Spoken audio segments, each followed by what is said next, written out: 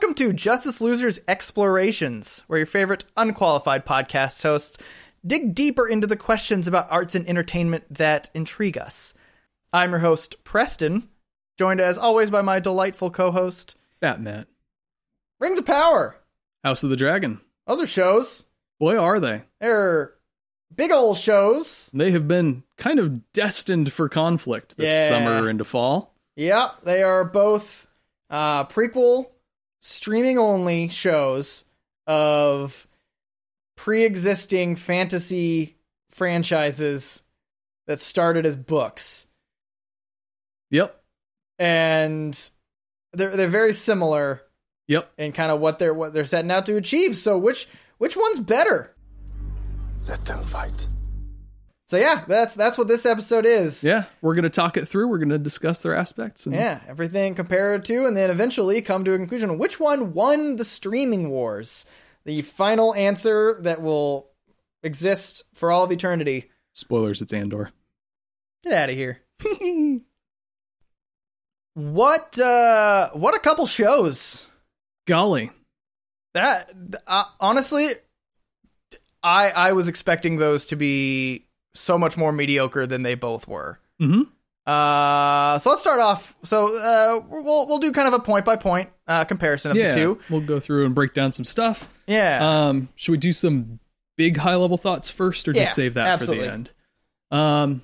So big high level thoughts. So let's start with House of the Dragon. Okay. One that kind of had I feel like it had a bigger push in the world because it's kind of came a little more hot on the heels of its predecessor. Yeah, and I feel like Lord of the Rings, as popular and important as it has always been as a fantasy touchstone in the cultural imagination, has always been a little bit more of a niche thing for like the true fans. Yeah, Game of Thrones is easier to get into. Yeah.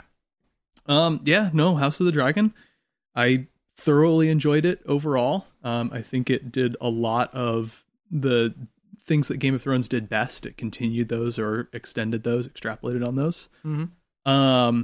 I think it had some real holes at some point in the writing or the logic that worry me, but weren't enough to upset the apple cart entirely for the show quality. And again, overall, I did quite enjoy it. Yeah. We'll get into the details a little more on that, but yeah. For me, it felt like a aggressive setup. Mm-hmm. In that the first few episodes were a awkwardly paced, kind of Rise of Skywalker-esque ramp up to the second half of the season. Right. Which then in its own right was a setup to the story they actually want to tell. Right. And it feels like that shows in a lot of ways. It does. It's really like kind of uncommittal to a lot of things. That's fair. But I do think that it sets up a lot of really interesting ideas for the next several seasons of the actual, like kind of the show that they want to make. All the wars to come. Yeah. But I feel like to me, I feel like it struggles because of that. It just constantly feels like it's like, all right, it's coming. It's coming. And then you get to the end of the last episode. It's like, oh, it's here. Now it is here. Now it is here. And I'm like, cool. Now I got to wait. Years. Yeah. Yeah. I see where you're coming from. I do think it's really impressive that they pulled off a single season that kind of just goes through the major plot points of like a 2-decade span of time. Yeah. And still makes it compelling throughout, makes it a coherent, consistent story. But we'll get into that a little more on our point by point breakdown. Yeah. All right. Rings of Power. Also quite enjoyed it. I felt like there were more weak points and more fluff overall. It was less focused of a show. But for someone for whom Lord of the Rings is borderline religion, like, I wouldn't be entirely shocked if J.R.R. Tolkien was like an angel sent to Earth to provide an updating to our sacred texts or something. Then the fact that it wasn't wholly insulting to every fiber of my being is a major success. Right. As opposed to a certain trilogy from the earlier part of the last decade. That Can't was imagine. quite offensive to my sensibilities. No, I think it did a lot of things right in terms of, if not the specific mythology of the Tolkien world, at least the spirit of the Tolkien world. Right. And I think that is difficult to understate. Right. That's an important thing. Yeah. I, as someone who, all of my, I am as big of a fan of Lord of the Rings, but only in the movies, as you Right. are of the entire franchise. Yeah. I didn't have the basis of having read Silmarillion and this understanding of this Right. pre Oh, stuff. I forgot to grab the books. Dang, I was going to have You the are sacred failure of a texts for all of podcast them. host. I absolutely loved this movie or this show. Okay. I will say it kind of suffers from the similar issue of that Man in the High Castle does, Mhm. where I can go an entire episode and then there's so many plot threads Yeah. that I get to a point sometimes where I'm like, wait, who are you again? Right. And it kind of takes me the first 5 minutes of that series of scenes of that story arc to remember Mm-hmm. what's going on. Yep. And I think it does suffer from that a little bit, kind of like that kind of shifting gears over and over and over again. Mm-hmm. But it was just, I loved almost every single character Mhm. for what they are, and it was so vibrant and fun, and it's kind of hard to Yeah. say what I want to say without comparing. We'll them. get into the weeds a little bit Yeah, here. but it was so much fun. I am actively excited for, like, because Kaylin wants to watch the show. I will watch the show again, like this season Okay. again, and soon Yep. as well. I will say, this week I rewatched both seasons in their entirety. Holy shit! It was exhausting. I had a migraine by the end of the day Thursday. Yeah? It was not great. Yeah, I had to go to rehearsal and just sit there through everyone's shenanigans with the migraine. I was like, just put me out of my misery. yep. That's your fault. You did that to your own damn self. I did, but I wanted to get some notes. I have almost 4,000 words of notes. Good lord. I have notes purely from the perspective of Rings of Power, because that's the one I took notes while watching. Okay. Because I binged it. I didn't Okay. binge House of the Dragon. Fair. But it is a lot of comparison to. So I will say, with a caveat to everything that I'm going to say, one. So let's have these little caveats of Okay. what we're about to discuss. One is I care way more about Lord of the Rings, and so naturally I think I'm going to skew more towards enjoying Rings of Power over House of the Okay. Dragon in a lot of these point by points. Okay. I was going to actually kind of take the opposite. I care more about Lord of the Rings, so I'm going to be more critical. 'Cause Interesting. It's my baby. Okay, that is totally fair. I know more about Lord of the Rings than I do than I do Game of Thrones. And so, yeah, you'll see a lot of biases in that direction, which actually I guess will do a good balance of you being Yes. more critical of it.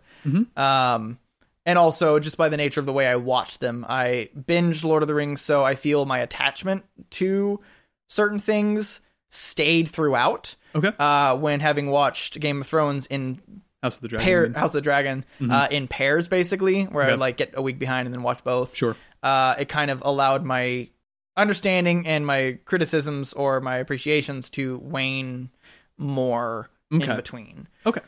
So that may fair. come through. Yeah. I just want to be clear about that part. Yep. I was more balanced in my watch through. So I watched both of them initially just as they were coming out, pretty much consistently on the release schedule. Or we did Rings of Power Friday nights, but Right. stayed with them and then binged them both back to back this week. That was a lot. I was Yeah. You're a fool. I was legitimately worried that I had to still watch the Andor episode. I was like, I've watched too much TV.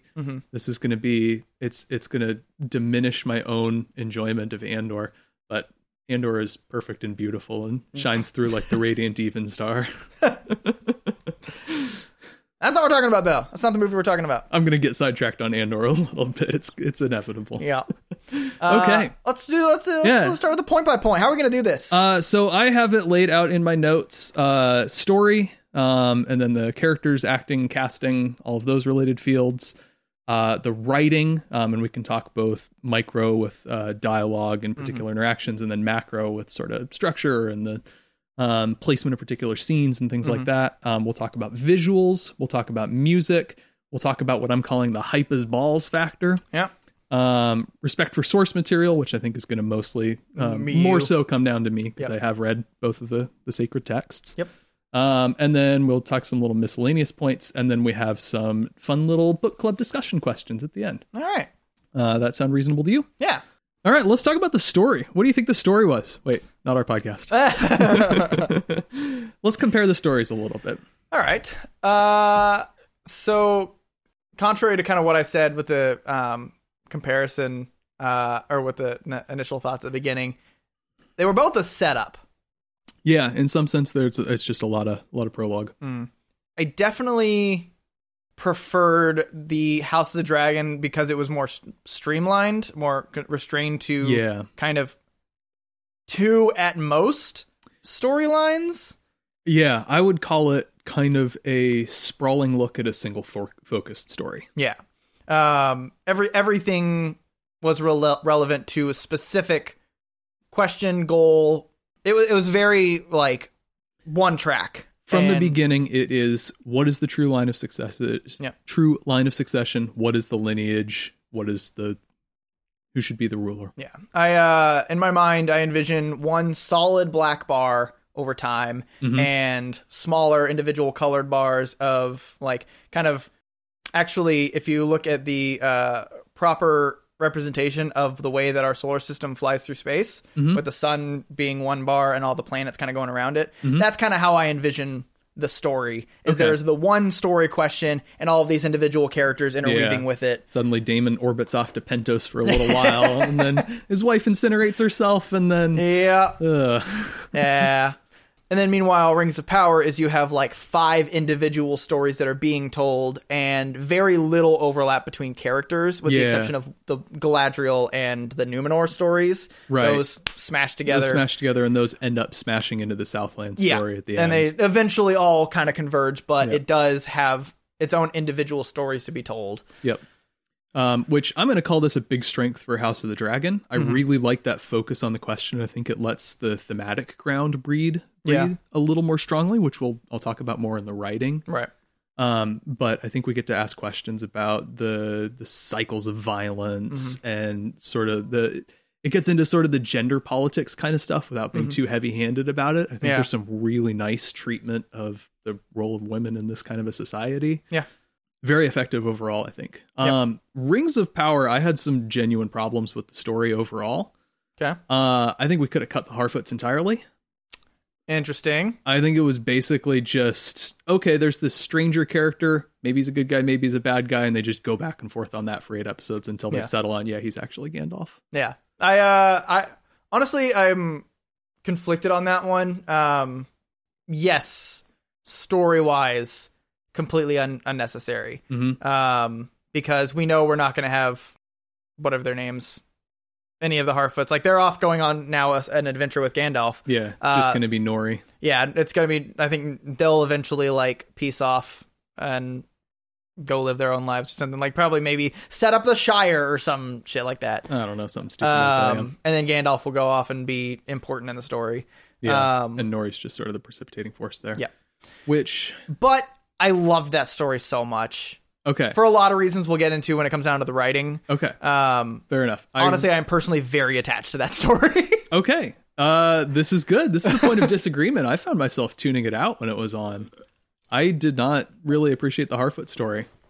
I'll get into it when we get into the writing, because it's more of the writing side of it that I really loved. That's fair. There were quite a few aspects I did appreciate, but I felt like it was just unnecessary. Yeah. I think I would guess. So, one of the big attractions of Lord of the Rings is it is this big, beautiful, mythic fantasy world, but we get it from the perspective of the hobbits, who feel the closest to sort of our down-home country human. Like they have their fun little fantasy aspects. Yeah. They live in round mounds with round doors. It's so wacky. But like culturally, they feel like people. Yeah. Right. or sort of an idealized, idyllic They also version of ourselves. I think not only is it just like that they like food and they like living, it's also the direct contrast between the way that they are and that there is a broader world going on. Yeah. And I think that people relate to that because politics are just aggressive and wars. Like think about like what was going on back when this was being written. Yeah. Is the world wars. Yeah. And so you have people who just live at home. Meanwhile, there are these giant powers making decisions about the world. Yeah. And you're just at home having a potluck. Mm-hmm. And so I think that like when it was being written, that was very much something that attached to people. And it like got even more so that attachment because when the movies came out in the late 90s and early 2000s, the internet was becoming a thing. And so you became even more keenly aware of all of these more important or like these important battles that are being waged in politics and the world stage and stuff. And you're just at home still having a potluck. Yeah. And I think that's something that is a reason we care. Like that's such a great way to frame that story. Yeah. Tolkien philosophically was really attached to the idea of like a sort of a idyllic small community state of nature, sort of like weird sort of natural conservatism kind of thing. It's especially given that his notes were being written when he was actively at war. Yeah. And it was probably a lot of him thinking back of like the pleasantry of home. Yeah. And so that kind of eventually led to this. Yeah.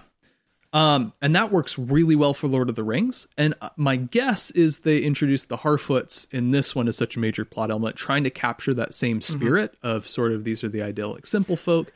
And I think it also helps add to why Gandalf loves the Hobbit, has such a appreciation to the Hobbits, is because that was his first experience on world. Convincing him that he's good. Yeah. And that does tie into an interesting thematic question that I think they kind of botched the landing on a little bit. Well, I think the problem is the sort of idyllic simplicity, or not even idyllic simplicity necessarily, but sort of the characters we can identify with. I think we get that in the Southlanders a little bit. And I think those are the people I felt myself most closely identifying with.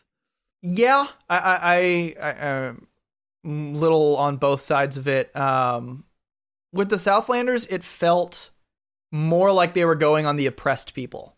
And not to get too psychological on you, I feel like that's what our world feels like more now. Okay. Where we are a people, like, so where in Lord of the Rings with the hobbits and the simplicity of things is there are things going on and the hobbits are just kind of in their own world. That's kind of what it was before the internet. Okay. But now with the internet, we're kind of realizing how much more secretly we are oppressed than we originally thought. Okay. And so now we feel more along the lines of this, that like there are these elves that just they're there to protect like the kind of occupying force essentially. Yeah, in some that they sense. feel. Sure. There's a reason. There's like the kind of the conservative people are always like the pointy ears and like kind of against these warriors that are patrolling through, but also like you just feel it. I feel like the Southlanders feel like they're so much smaller. Instead of contrary to the hobbits in Lord of the Rings, where they're just they know and they don't care. They're in their own world. Right. These people are forced to be within this world that they didn't choose. Okay. And I think that that's something that we now, with the wide information accessibility of seeing what's going on in the world, we feel more attached to. Okay. I see it. I'm with you there.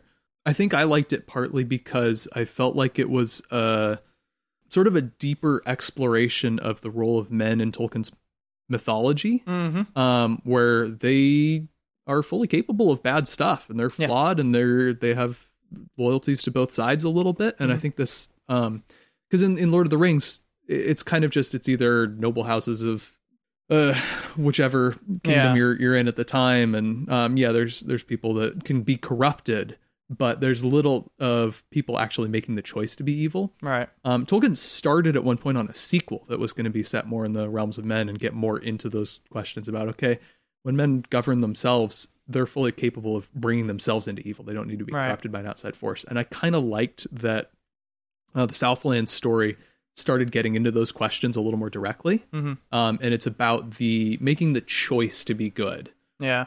Choosing to be good in the face of that choice. So I think that's what gripped me most about it. Gotcha. Okay. Yeah. I think it. Let's see. Well, so with the story bit, we got to spend a lot of time on Ringspire because there's so many. Let's kind of like make the logical progression into oh shit, I got this. Arondir and his people, and so like when him getting captured by the orcs, so we get kind of that orc story. Yeah, I'd call that part of the Southlands plot, but yeah. Honestly, I don't really know how necessary that part of it is, like getting Arondir and then getting into Agar. Isn't Azar the Defiler? Azog, okay.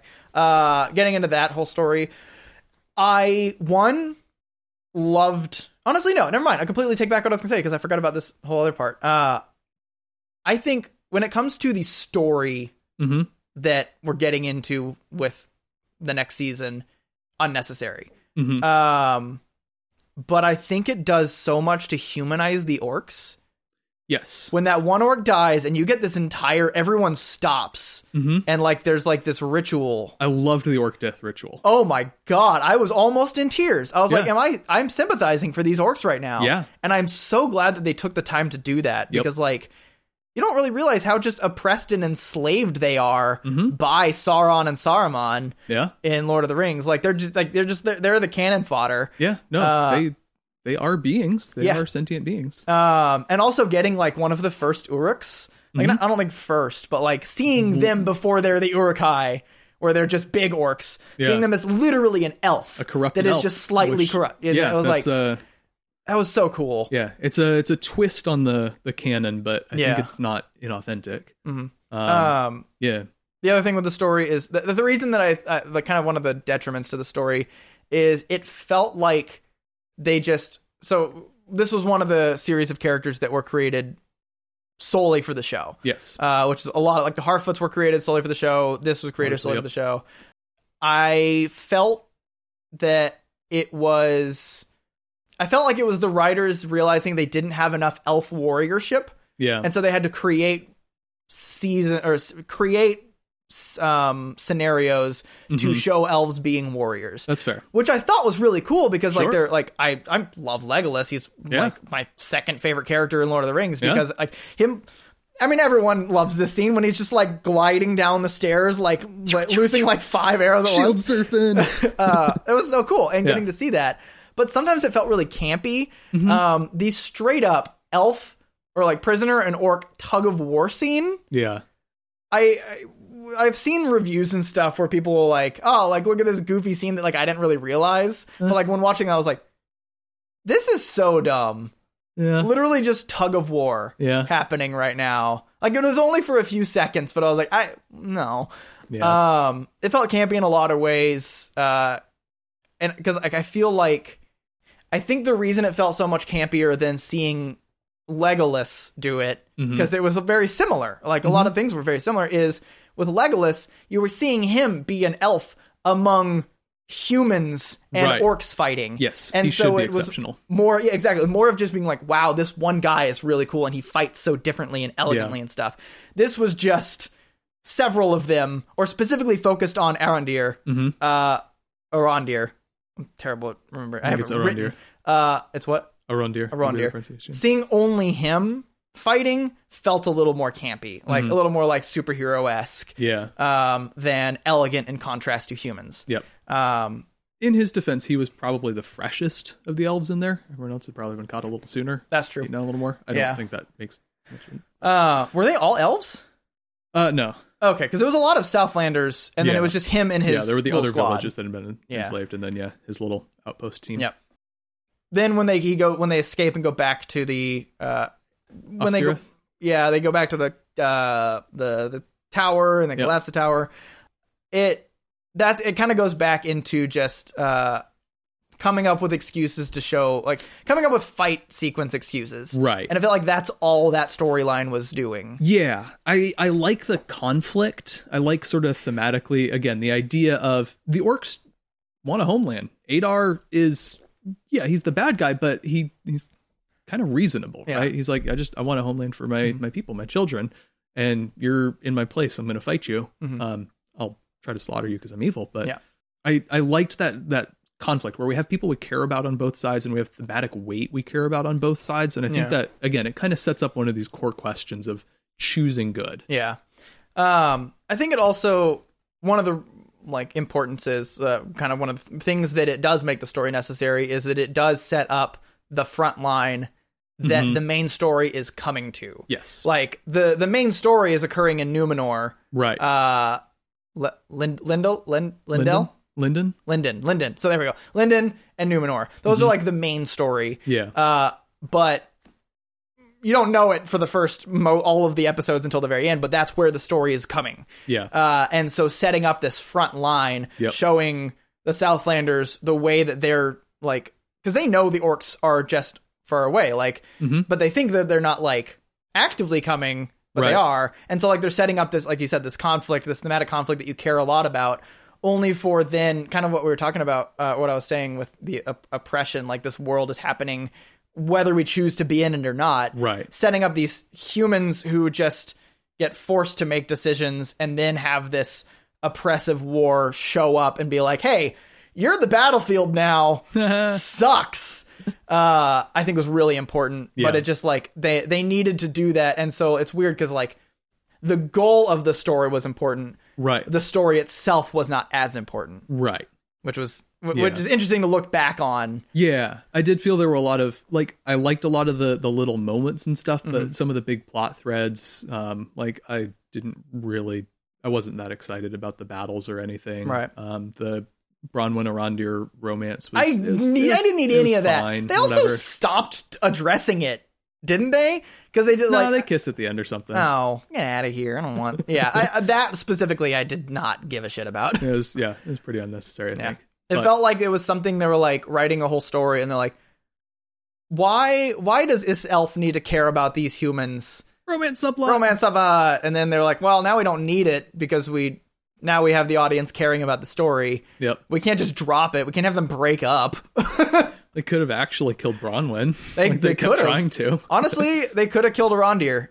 I really like kind of who he is. He's probably my favorite character, but I feel like that would be the most impact. Like I thought they did. I straight up thought they were going to kill him. Yeah. I think like literally at one point I thought he was actually going to die.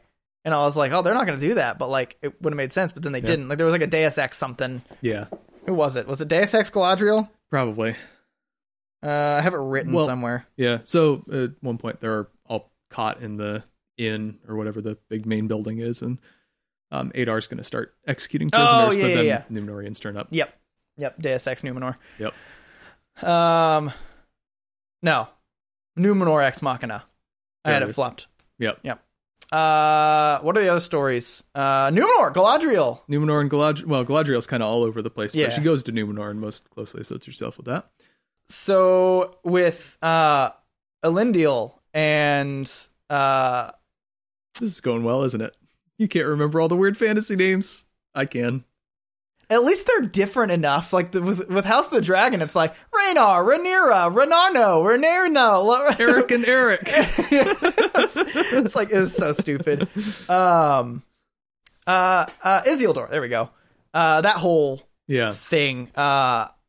This was my favorite story. Okay. Of all of them, this like when Galadriel shows up and then seeing how Numenor is. We'll get more into the themes of it when we get to the writing, but just the this is where I felt the most that this is Game of Thrones, like Lord of the Rings themed Game of Thrones, where there are politics, there are these characters, all these many characters making decisions that each of them affect all the other decisions. They've got their like Elendil's whole backstory of coming from the West and like what they lost and what the kids feel they're destined for, and like all of these things playing into these large decisions of going to Middle Earth. Yeah, rewriting the island's history basically from the ground up. It was like, and everyone's characters felt genuine that they were making decisions that were in their own best interests, or who they were working on behalf of's best interests. Right.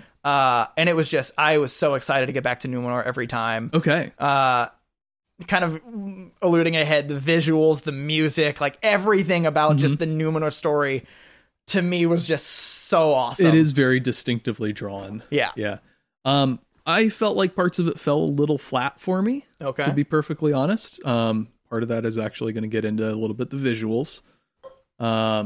It was the place that I most felt the sort of Amazon glossiness, which I think I've figured out the problem with that. We'll talk about that in visuals. No, so I see where you're coming from with the politics, and everyone kind of has their own interests and is aligned. And I felt that up to a point, but I think part of the problem is a lot of the important backstory for those characters is explained in little one-sentence throwaways. Right. So even if you're paying attention and catch all of it, it's a lot of just, okay, I don't really feel why this character is making these choices. I get that they are. I get that it is consistent with the rules for this character we've laid out. I don't feel it. Right. I did really like the way at least some of those characters were drawn. We'll get to that more with the characters in our next category. But I felt probably a little less invested in it on average than I did in the Southlands plot. I will say, actually, I honestly, I'll agree with that. Like, I enjoyed it more. I do agree. I think I was less invested. And it might just be a function of it is more of the high and mighty star upon his brow, noble lineages and stuff like that. Yeah.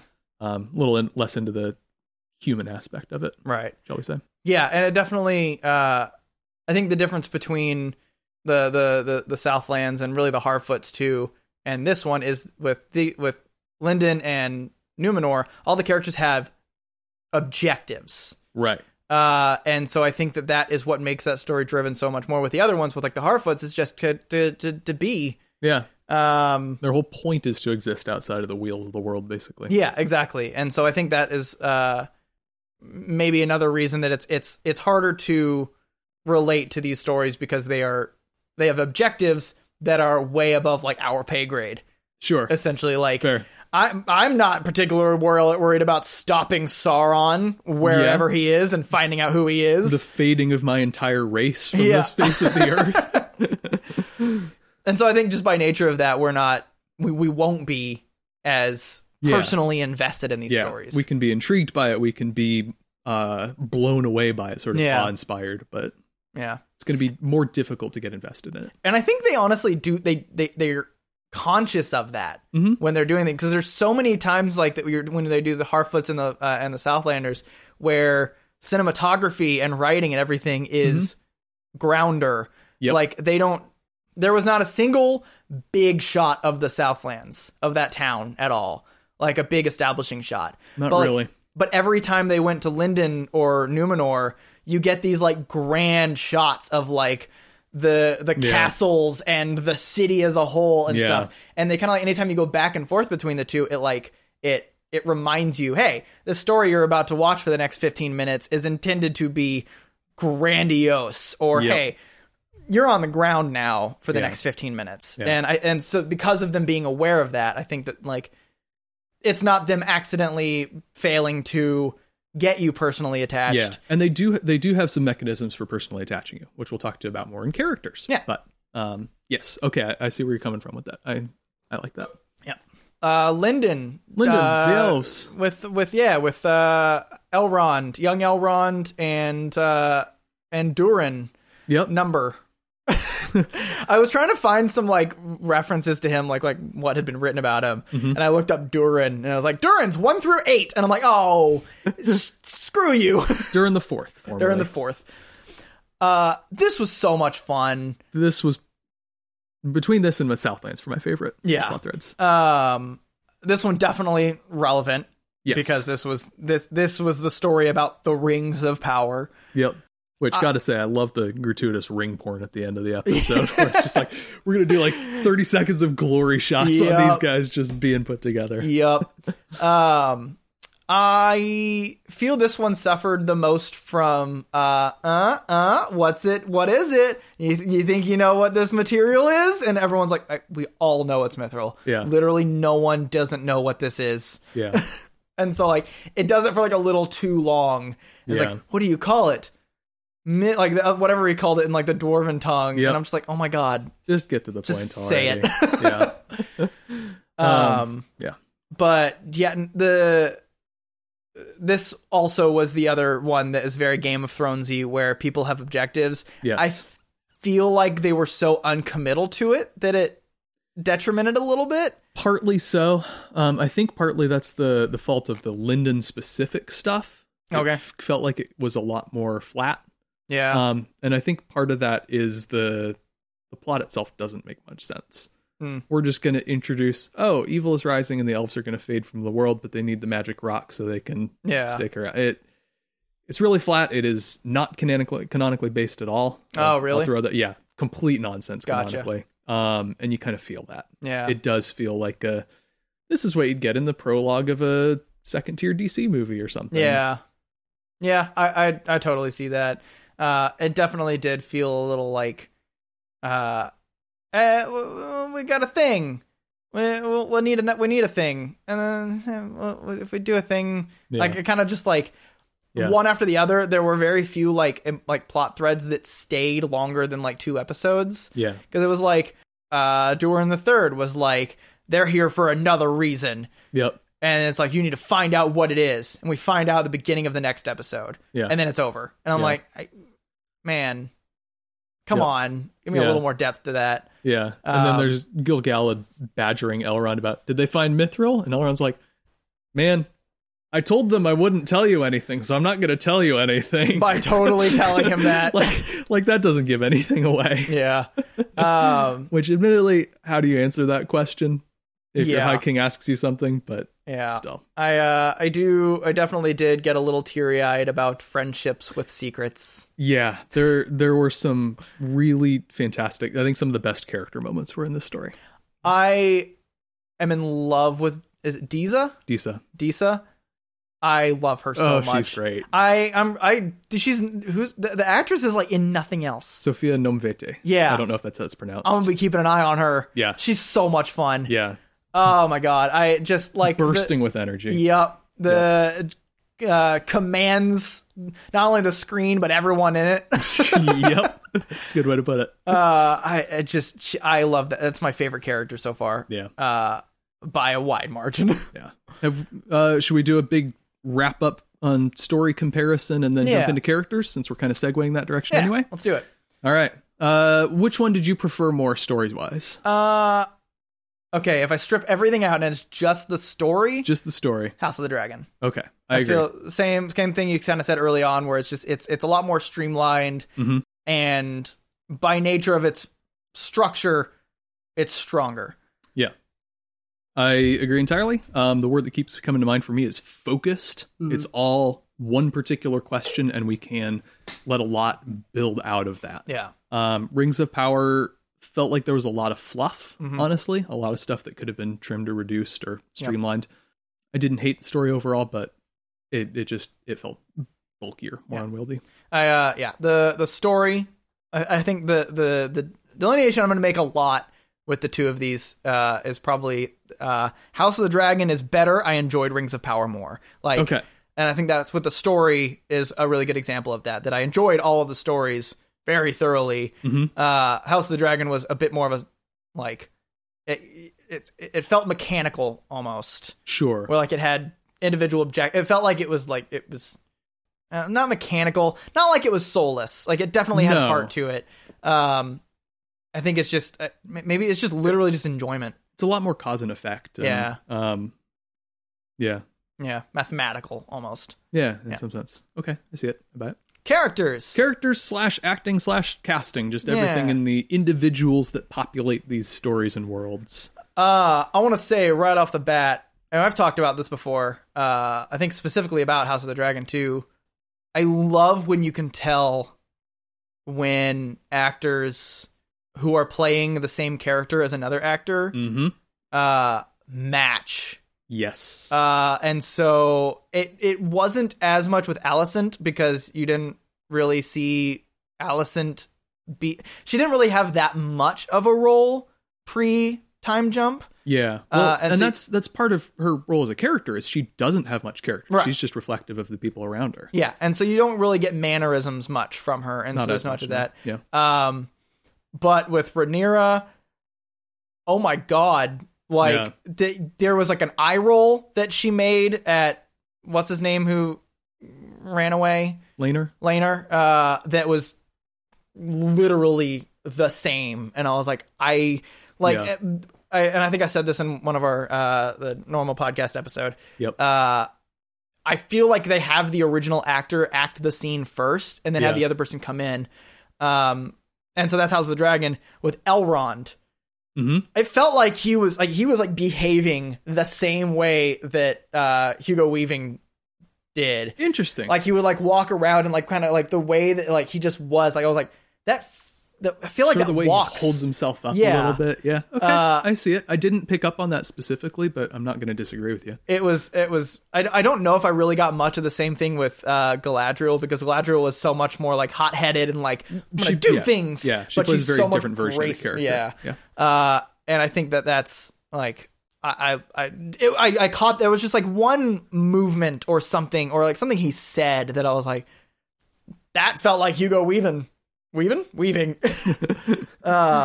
it just made me love Elrond a lot more. Just like that actor. Yeah. It doesn't look like Hugo Weaving in the slightest. No, my my literal note on him is Elrond, played by Robert Aramayo, has a weird face, but he seems to be having the most fun of any of the actors. Yeah. He's really inhabiting that role. Yeah.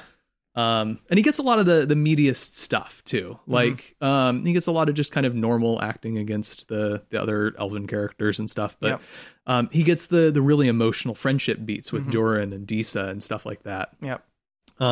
Which there are just a couple of fun little fascinating nuggets in there. Like he turns up and he's like, "Hey, it's my old buddy." And he doesn't understand why Durin is so upset at him at first. That is something that I've never thought about in Lord of the Rings. But it's something so obvious about the interaction between a mortal and an immortal. Yep. I thought that was beautifully done. Yeah.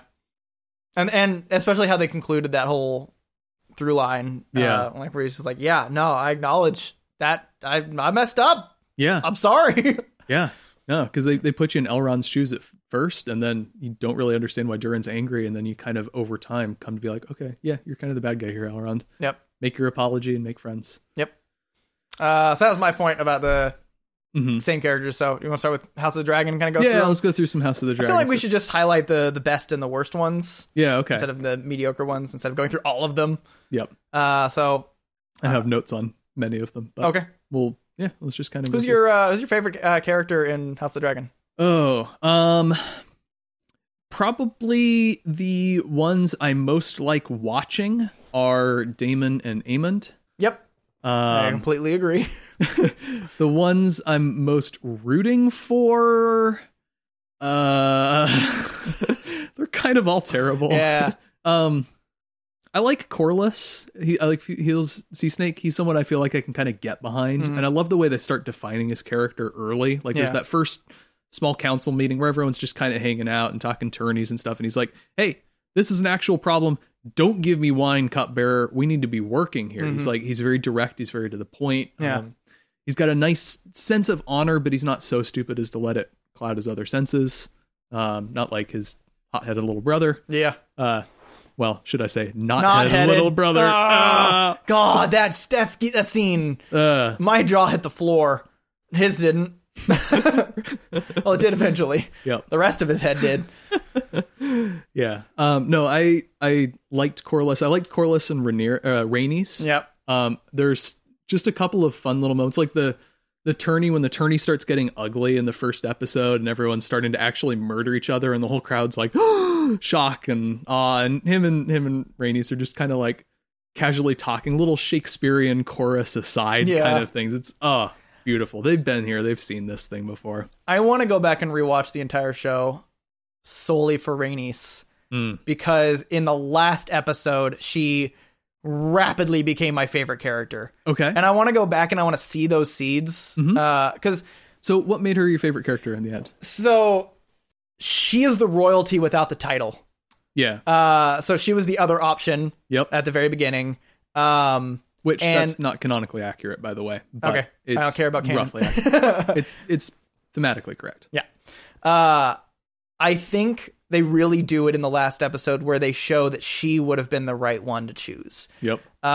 Just kind of, and she knows that even though she will never be now the protector of men, Mm-hmm. Rhaenyra is, Mm-hmm. and so she can instill her wisdom and strength through her by standing with her at every point, making it very clear all the time where her allegiances lie and where people's allegiances should lie, and like this, just the royal way she carried herself, and like I saw TikTok jokes of just like Rhaenys during the last episode, and it's just her kind of just standing and staring at Rhaenyra, but like. Yeah, if you're just watching it casually and you're like, she's just standing there staring. But like every single point was Rhaenys pointing out to Rhaenyra, this is a critical point in what you are doing. Yeah.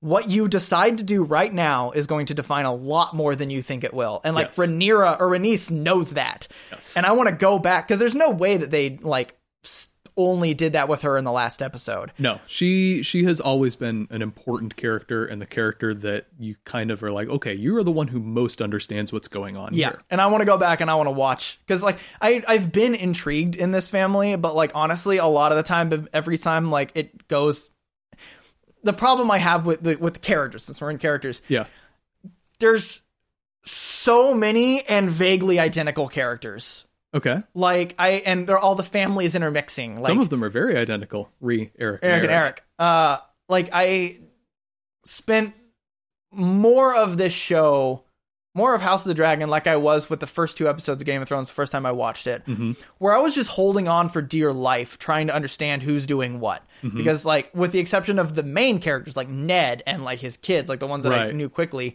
with like Rhaenyra and Alicent and Viserys, like I knew, and Matt Smith, like I knew who was who, so I could follow bits of that. But when you got into the Velaryon family, like I didn't know that there was a brother. Honestly, I didn't know that the Sea Snake had a brother for so long until he died.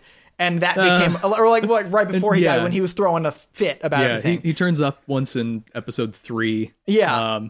And so like there's like so much through the show I was like, wait, who is this and why is this important? Yeah. And Rhaenys suffered from that. And so like I didn't really acknowledge her as a really powerful person until like towards the end, when I just fell in love with her at the in the last episode.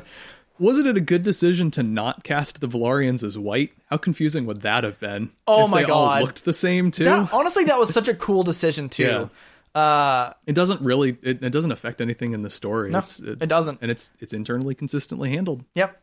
And, so I, remembering who's the knight at who's knights at what given point and who's banging who and stuff like that. And like with the characters, since we're on characters,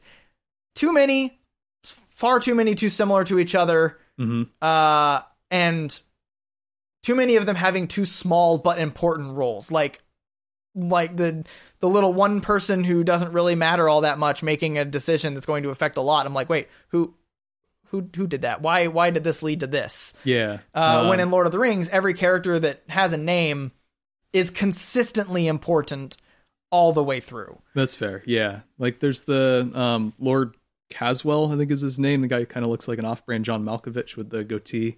He ends up getting hanged in the 9th episode. Oh, he yeah. Like he has he pops up on the stairs when Rhaenyra is carrying her baby up at the start of episode 6 and is like, "Hey, do you ever need anything?" And she's like, "Did they make it? Yeah, come, my lord." Kind of just like trying to brush him off, and then he comes back and gets like, hanged. Yeah, like you don't pick up on that until the second time through. Oh, okay. But yeah, there's a lot of little details and little characters like Vaemond. When we first meet him in Who's Vaemond? Corlys's brother. Okay. When we first meet him in episode 3, he is like the more hot-headed, aggressive, let's get right in there and just stake our claim kind of thing. So it's setting it up, it's consistent. But and this is part of the problem with the timeline structure that they have to go with, getting back to the story a little bit. Right. Is we pick and choose little moments of characters, and so we often don't get enough of characters to really understand them. I think the one that suffers the most from that is the one who changes allegiances the most, or changes the allegiances the furthest, which is Criston Cole. Oh, the knight, the Kingsguard Knight. Kingsguard Knight, yeah. Yeah. Which my notes do say, Criston Cole, what a hottie. He is a very attractive man. Yeah. Kind of generic attractiveness. Yeah. So, generically attractive. Yeah. Very Jon Snow attractiveness. Sorta, yeah. Like darker skin, kind of an olive complexion. Yeah. But he's a handsome boy. Yep. No wonder Rhaenyra goes for him. Yep. Yeah, no, like, because the problem is between episode 5, he goes from conflicted, like he was on Rhaenyra's side, but he doesn't want to just be beholden to her, some plaything that she can cast away at will, to loyalist friend to Alicent of all time. Yeah. And that's something that you could understand if it were a little more defined, but it was just kind of like, oh, okay, this is who this is now. Yeah. And if I hadn't read that in the book prior to seeing the episode 6, the time jump actor switch, that would have been much tougher to stomach, I imagine. Speaking of hotties, I'm low-key in love with Sir Harold Westerling. Who's that? Lord Commander of the Kingsguard, bald, big bushy white beard. Yeah. Can't imagine why. That's who you want to be.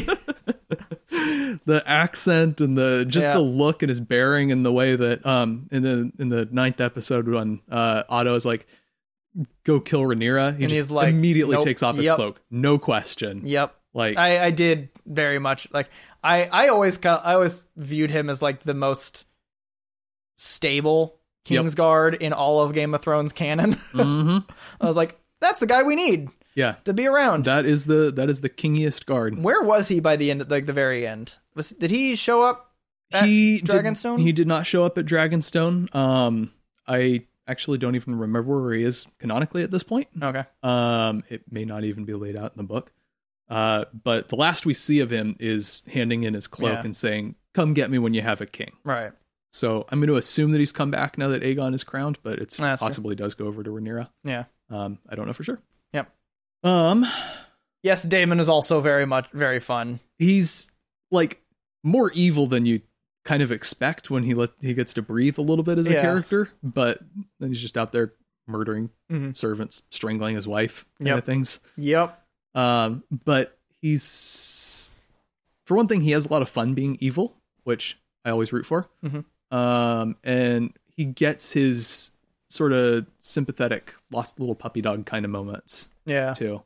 Well, it's definitely a very good like it pairs ambition with place, like where he belongs, basically, with loyalty, like what he cares about. Yeah. And so putting his ambition, which is way bigger than his place, pairing with the loyalty that the audience is also loyal to, really creates an interesting character. Yeah. Plus his slight instinct to watch the world burn. Yeah. He's a troublemaker deep down. Like, so we first meet him in the scene where he goes and hacks up half of King's Landing as part of the City Watch, which that felt like 3 months worth of plotline crammed into 3 minutes of screen time just to get that point across. Yeah. I like the plot point. I don't like the execution.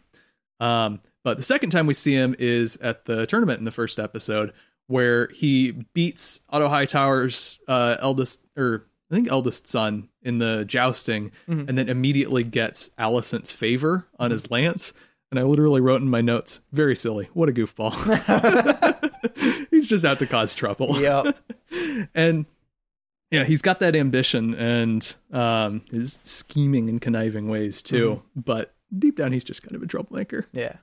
And I kind of love it. Yep. And then Aemond, who sort of models himself after Daemon in some sense. He's a little more, I think, the seriousness and ambition and less of the troublemaker instinct. Yeah.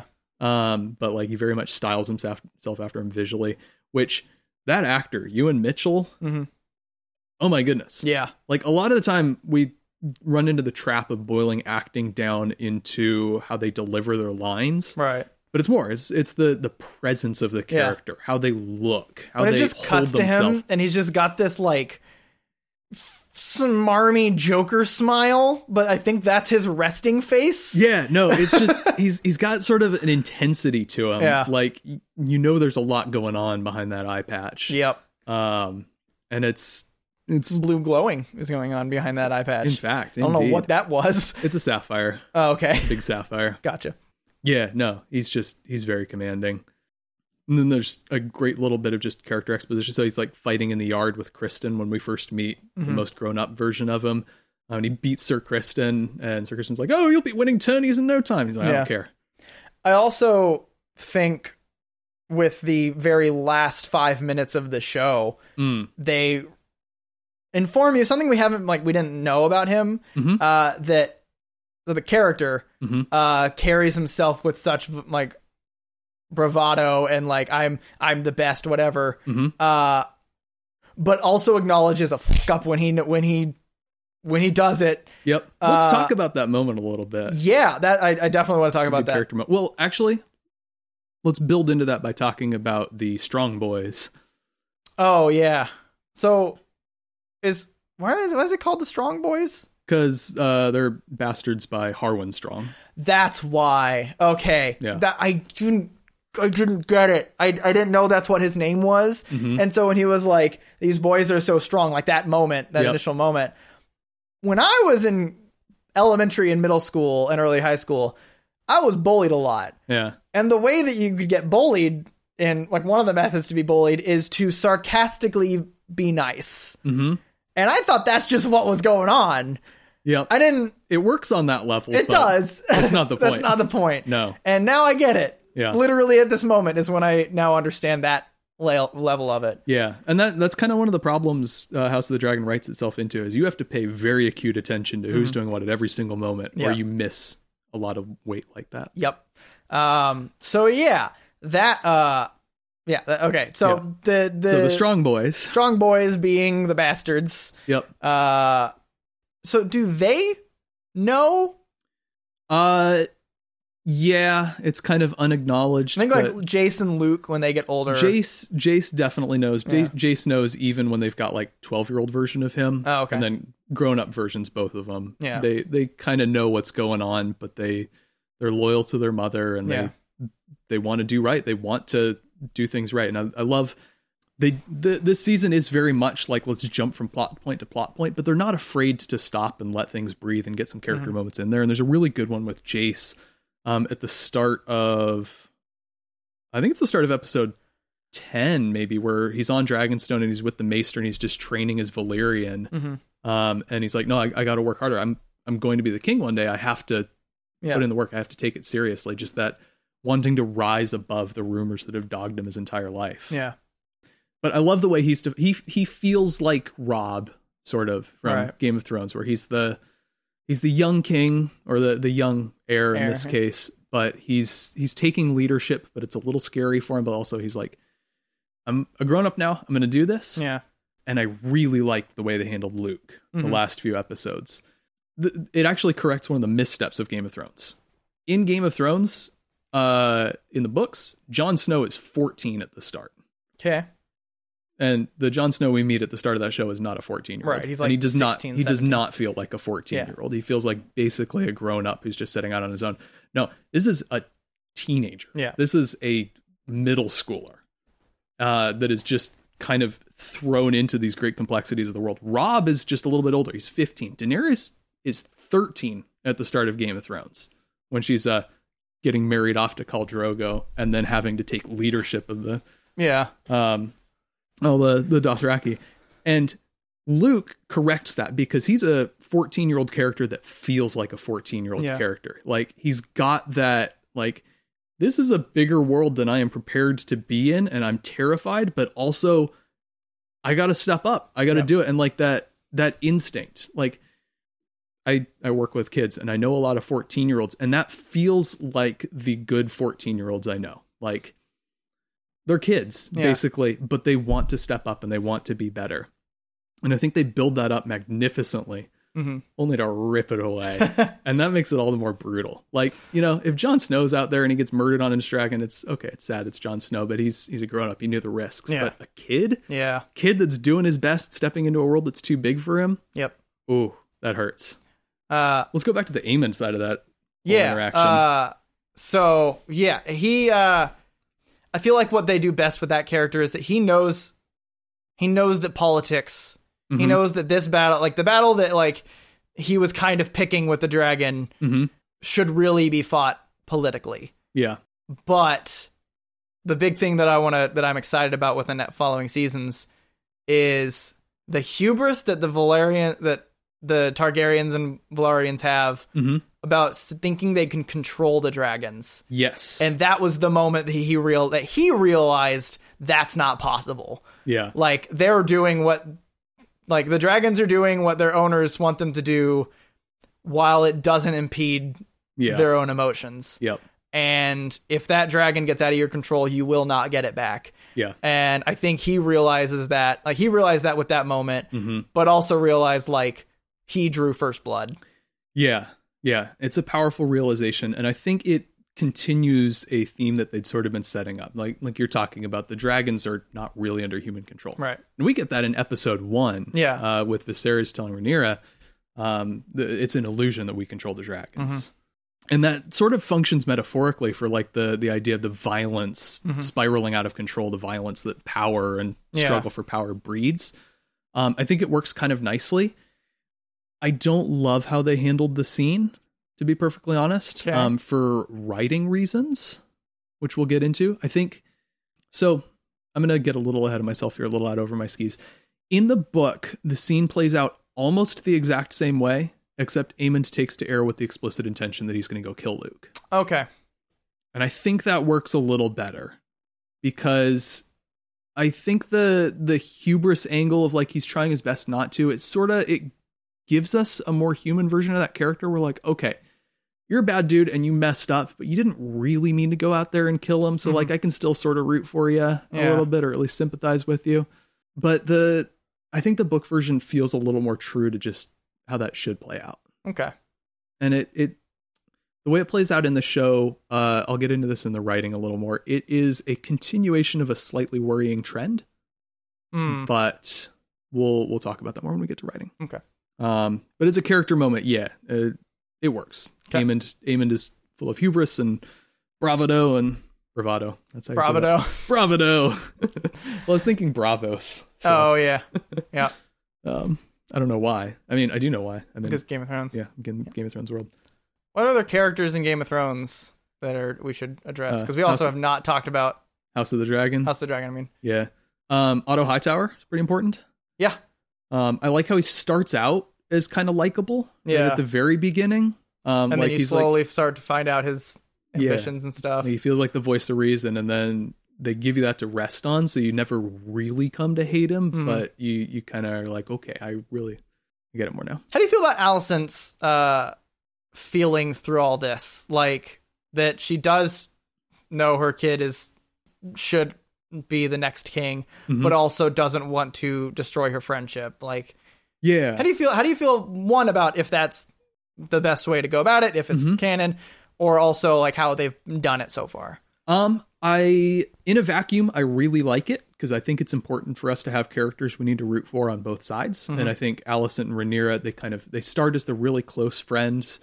The actresses playing them were told to secretly have feelings for each other, like romantic feelings for each other, which I don't think is supposed to be an actual plot point, but I think it just helps communicate that closeness on screen. You get that real genuine affection, which comes through nicely. So I think it's important to have Alicent not turn into someone that we just can't sympathize with. Right. We are still supposed to like the feelings for Rhaenyra. I do feel like in the broader context, it's a little bit of a punch pulled that it could have been. Canonically, she is very much one of the schemers among with the other ones, according to the book.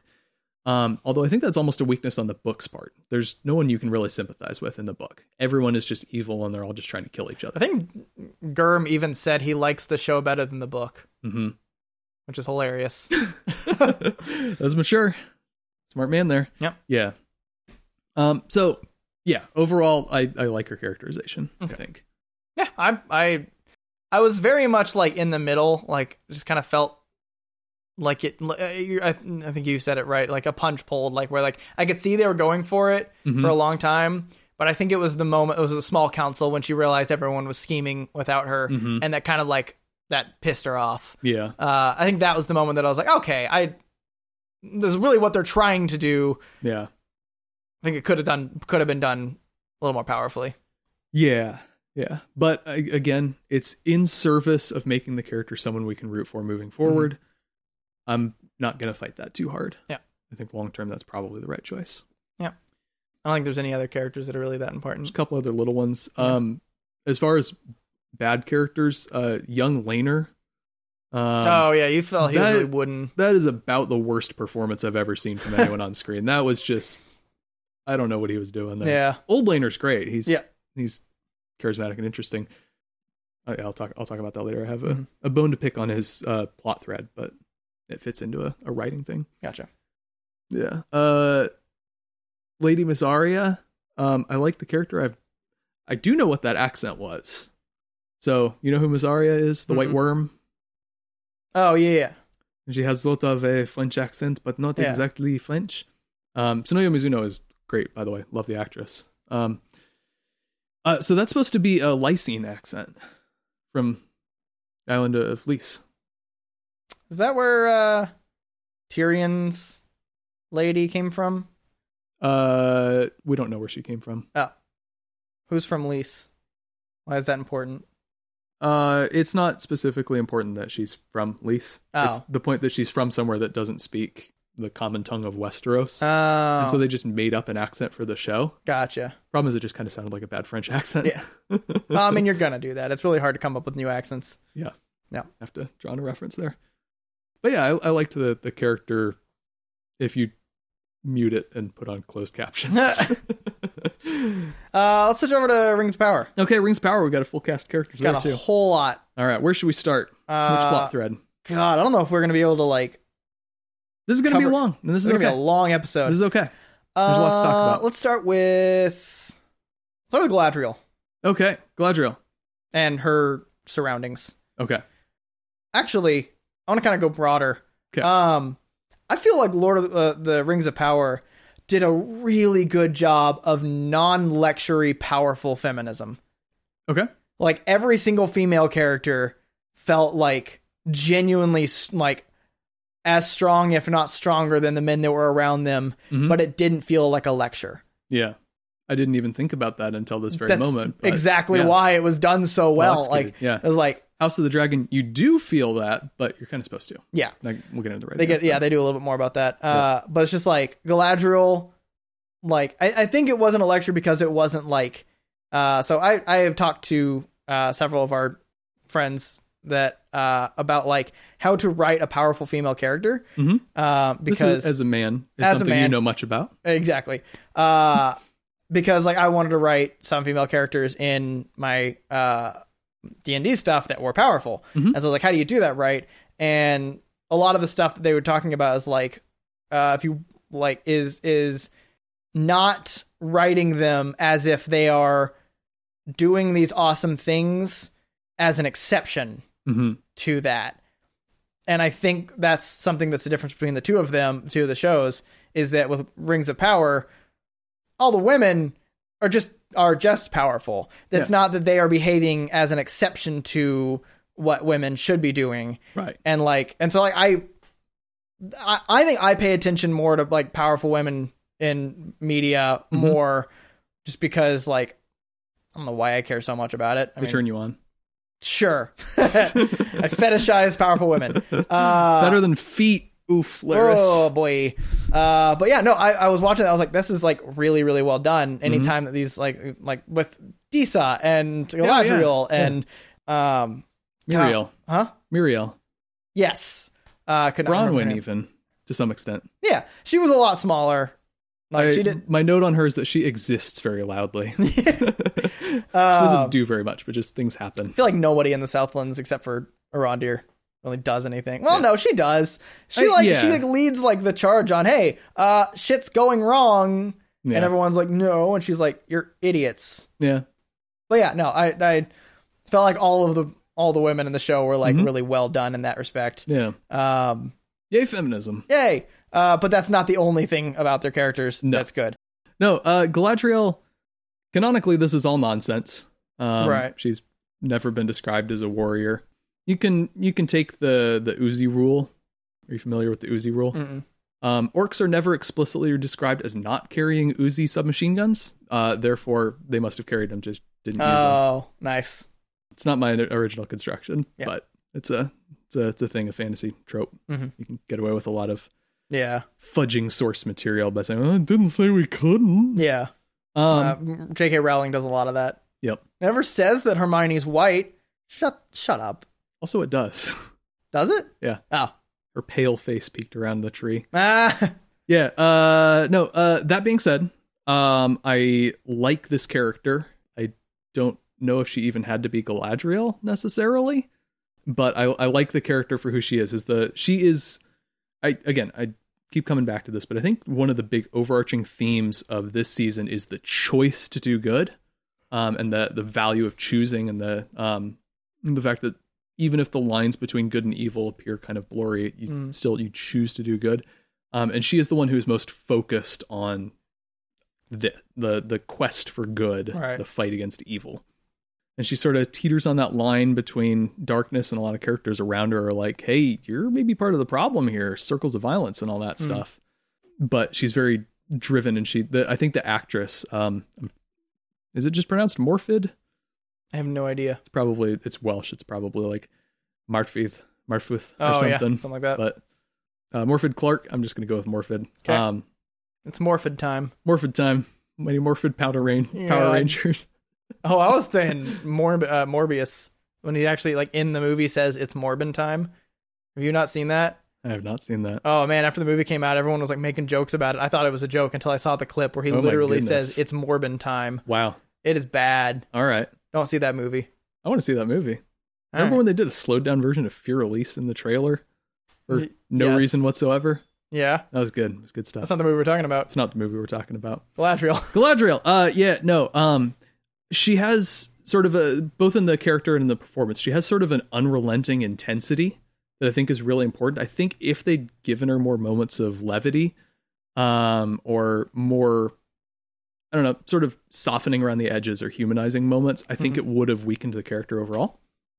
And I like just her single-minded determination. Yep. Maybe she comes across a little one note, but I think it works, and I think it's a character that you need to have in that role. Yeah. Just to drive the story. Yeah. Tell things. Yep. God, there's so many characters. I don't think we can cover them all. We can cover the important ones. Yeah. Numenorians as a whole. Yeah, I mean, I obviously liked the royal family, and then the Elendil and his kids, and like kind of their whole dynamic. Yeah. I didn't care about the royals at all. Muriel was super flat for me. Just a lot of nothing burgers of speeches, and then gets blinded. Yeah, and then old king that doesn't have anything useful to say, and boring Pharazôn. Although, beard on Pharazôn. I honestly disagree with you on the Pharazôn thing. Like, I think that's a really interesting. So I have a really important theme that I think is the main theme for the entire show. Okay. That I will get into a little bit, because I can tie it into every single story. Does it have to do with power and the rings that the power forms? No. Okay. It has to do with a theme that is actually powerful in Lord of the Rings as well. Ooh. And so it's also a theme that I love a lot. So maybe I'm just seeing it where it's not. Fatherhood. Weirdly, yes. Okay, that's another thing. I'm not going to talk about it. Yeah, there is a lot of father. There's a lot of parents, like, so things about like legacy and like parents and children. So there's a lot of things about like having kids and like raising kids, and then also like respecting like. So you've got the Numenorian that ritual of like blessing the kids or whatever. So like what's coming up. You have with the Harfoots these whole things about like the people like the ones that have passed. Her goodbye to her father is her listing the things that her father taught her. Yeah, like it's literally a whole bunch of like parents and kids and stuff like that. And a lot of things kind of teetered on like the your parents are right lecture, which I'm not a big fan of, because like it's deifying parents. A little bit. And when really the point should be, hey, your parents are humans and they make mistakes. They are wiser, yes, and you should listen to them. Right. But also they make mistakes. So when they make mistakes, don't hate them. Yep. If you can make God bleed, that kind of stuff. Sure. But yes, that's actually, it kind of ties a little bit into the main theme that I'll get to. All but right, we'll talk about it. But yeah, you were not wrong. Okay. Cool. Where was I going? Oh yeah. So the future of Numenor was, I think those characters like Pharazôn being the racist, closed doors to anyone that's not Numenorian. Yep. They're gonna come steal our jobs. Yes, like that's like a lot of like strong commentaries on American nationalism and stuff like that. Yeah. And I think that was the point, is this empire and having an empire that's really powerful that is, so they were given the land, right? No, they took it with the blood of their ancestors. But yeah, they were kind of granted. They were literally given it to them by the elves. Yeah. And like, they think that they earned it because they were given it to them. They did. Yeah, they fought nobly in the war against Morgoth. But also, I was about to start making a comparison with America, but America took the land with bloodshed and oppression. And so, I don't know. I feel like there was a lot of like American commentary within Numenor. They couldn't change that Numenor was given to them versus taken, but I think that there were like the present day American commentary with it. I think it was more broadly just imperial structures in general. Yeah. But incidentally, you can get some American commentary in there. Mm-hmm. Yeah. But Pharazakonian? Yeah. Make Numenor great again. But also like the kind of the who holds the strings. It kind of like did a similar thing too with Viserys, where it was like, hey, this guy who's not really doing anything. You have these few people who kind of speak on his behalf, but who's really doing it? And like, is this really what the king wants and stuff? Yeah. House of the Dragon did it better. Yeah, I will agree. Yep. Also, we didn't even talk about Viserys, but he's great. Paddy Considine. Yes. Perfect. Oh God. I had no idea how he was going to portray a Targaryen ruler going up to the show, but great stuff. Yep. Who was he in Harry Potter? Was he in Harry Potter? Maybe. Somebody, I think. If he was, it was not an important character. He was, I don't even know. He's like in all kinds of things, but I don't know what any of them are. He was in Peaky Blinders. Ah, perfect. He was not in Harry Potter. He's been on all of the British stuff. Who was except Harry in Potter. Peaky Blinders? Doesn't matter. Where are we Numenorians. Elendil. Elendil. And his kids. Yeah. That I felt like was our most human touchstone for the Numenorians, which was a lot of, I am high and mighty and I'm giving a grandiose speech about going to Middle-earth. Elendil felt most like a real person, which is a drastic rewriting of his backstory. Oh. Because he is Elendil, heir of Elros. Like, he is incredibly important. He's descended from Erendil. So he's like super important, but the way they write him is just kind of like, oh, yeah, he's important. He's fought his way up. But he's likable. He's human. I think they're intentionally playing down his importance because he is playing down his importance. Yeah. And it does kind of redefine the character, but I think it was necessary because we need someone in Numenor that we can sympathize with on a human level. Yeah. We need someone that we can just kind of understand emotionally. Yeah. And he's our guy. Yeah. There's just that shot where after Muriel is blinded and they're kind of talking, overlooking the lake, and Muriel's like, we will come back in force and we will rid this land of our enemies. And then he's like, and then she's like, let's go to my ship, Captain. And then it cuts to him like a few feet away and he's just like on the verge of sobs. Just, that was powerful. That was a good one. That was good. Yep. Good moment. I loved the comparison between. So actually, okay. Well, I'll come back to it a little bit because I want to talk about Hunky Man, who was totally Sauron. It was Sauron. I called it so early.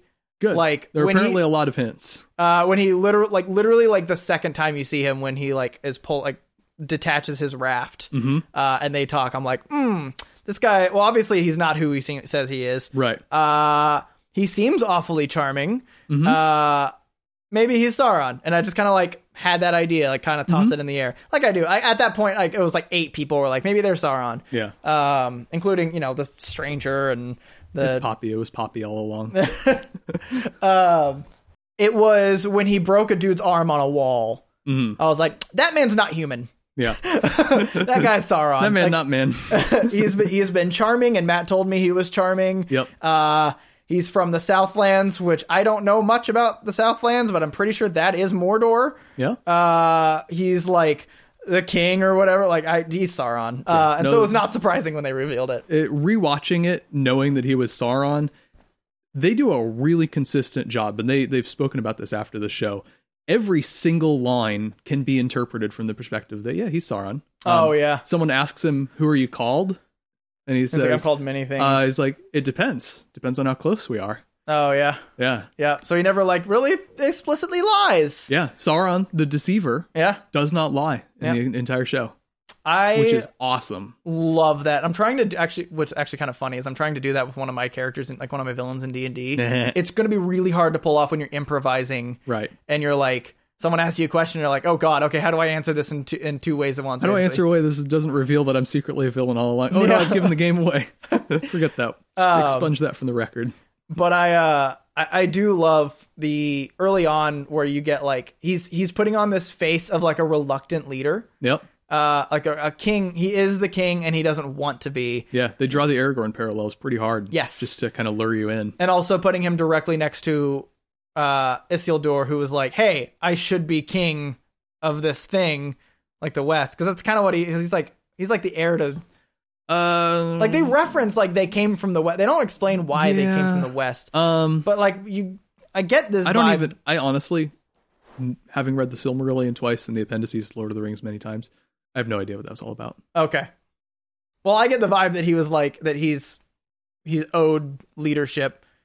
Okay, I never got that sense. Okay. I thought it was more just like he is called to go back to his ancestral homeland or something. Well, like I get the vibe that like, well, from that, like they're called to go back and like that they're the rulers. Like I think there's something they said that I got from that. Okay.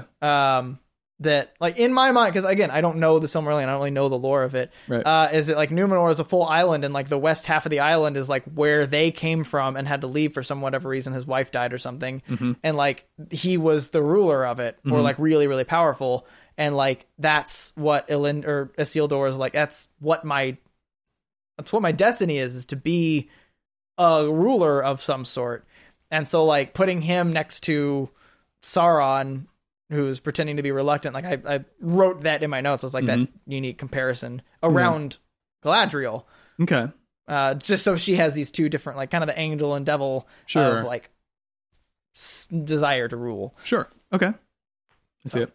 Which, touching on the dead mother thing, did you notice how like every single character has some sort of dead parent or important figure in their background? I wrote a list. And I just lost my list. Poppy's parents, Sadoc's wife, Elendil and Isildur's wife/mother, Muriel's mother, and eventually her father, Durin's mother, other Durin's wife, I guess, Theo and Bronwyn's father/husband, Halbrand's mentor and hero Morgoth. I mean, yes. I mean, that's common kind of throughout everything. Well, yeah. Isn't it? A lot of dead people. Yeah. Everyone needs their woman in a fridge. Yep. Sometimes it's a man in a fridge. Yeah. Sometimes we like the progress. Sometimes it's a Maiar in a fridge. I really liked that bit. Sometimes it's a dog in a fridge. Oh, John Wick. Oh. So many characters. Halbrand. Yeah. So what did you think of the Sauron reveal itself in Sandling? Oh, I don't know. I feel like there were rules that it was abiding by that they never actually told us. Mm-hmm. Like, what was he do? He was like making her hallucinate or something, and like, I don't know. I guess just like it was like vague, powerful magic, and I'm like, vague, powerful magic. Yeah. And then thinking back, like they kind of do that all the time with Lord of the Rings. Yeah. Like Gandalf can just do whatever he wants. No, the rules are not laid out. But like, I don't know. Wouldn't Galadriel have been able to sense that? Aren't they real good at sensing darkness? Yeah. Because Sauron isn't Morgoth. No. He's really just because he's the next level up, right? From Gandalf? He's basically on par with Gandalf. He has been more powerful in history and has been around longer. But they're sort of comparable. Because it's the Maiar are the gods. Or, sorry, I said that wrong earlier. The Valar. Valar are the gods. Valar are the gods. Yeah, well, the pantheon below Eru Ilúvatar, the one. Then the Maiar are Gandalf. Yeah, like Oh, 'cause angelic there's not beings, really one- basically. And there's like the kid of the Maya or the Valar, right? And like or like something like that. Yeah, I sorta. vaguely remember Yeah. because I did read part of the Silmarillion, and I do remember like seeing some videos where like Yeah, Sauron is a little more powerful than a yeah. Maiar, He's not an ordinary Maiar. Right. Yeah, but he's still not perfect, and I feel like he wouldn't have been able to like disguise himself that long yeah. from Galadriel, who's well, maybe it's because she was so one-track mind of like Yeah, and again, he doesn't lie to her. that's true. She just kind of projects onto him what she wants to see Yeah, and sort of makes his choices for him. And he's like, okay, this is my path now. yeah, No, the book handles it very, very differently. Basically, Sauron assumes the guise of Anatar, Lord of Gifts, which there's a very on-the-nose reference if you're a deep-cut Lord of the Rings fan, where Halbrand is educating Celebrimbor and some of his smithery, which is very stupid. We'll get to eventually. But he's telling him, and Celebrimbor's like, well, thank you. And Halbrand says, oh, consider it a gift. oh, And basically winks at the camera. And I was Nice. like, okay, yeah, okay, all right, yeah. We've read the appendices to Lord of the Rings. We get it. Yeah. But he comes as the Lord of Gifts. Galadriel and Elrond are suspicious of him, but don't explicitly say, "Oh, this dude's Sauron." But Celebrimbor is swayed by him in the books. Yep. So, yeah, he sort of see it, I guess. okay. For me, the reveal was almost perfectly handled. I love where it's like, yeah, no, I didn't lie to you. You saved me, and I want to go do good stuff now. And then they do the inevitable, but I want to rule the world, and I'm actually evil, and I have crazy eyes thing. Yeah, Which I think kind of undermines, again, the theme about choosing good. It's the choice that they should be making, even when the choice is complicated, right? Right. Even when the evil guy is saying the right things and showing the right personality. And he's got guys like Adar that he kind of makes sense. He wants a home for his people. You want them to have something where you can lay it out on paper and have it sort of logically be like, okay, I'm not 100% sure I see the difference here in the good guys and the bad guys. You can lay it out emotionally and be like, okay, I kind of care for both of these guys. And I still have to choose good, even when it's not easy to explain. And I think they kind of undermine that by doing the full crazy eyes, okay, yeah, I'm actually just evil kind of thing. yeah. And it also, not to give away too much, but it undermines things that his character will do later a little bit. But yeah, Bummer. yeah. Oh, well. I felt like it was a real missed opportunity. Yeah. We talked a little bit about Elrond already Yeah, with Durin. Elrond is good. Durin is great. Disa is great. They're kind of little trio bouncing off each other. Is just some of the best stuff. Yep. Talked about Arondir. I will note with Arondir, he was the elvish character that I think most felt like an elf to me. Interesting. And it might just be because they threw him in with a bunch of humans. Right. But he felt sort of removed from their struggle, but not outside of the world entirely. He had that sort of sense of distance that an immortal elf should have. And he was like really good at stuff. But it felt like an elf in a human's world. Gotcha. Well balanced in the portrayal, I think. Yeah, I agree. It's not Legolas jumping up rocks as they fall out of space. Nice. Nonsense.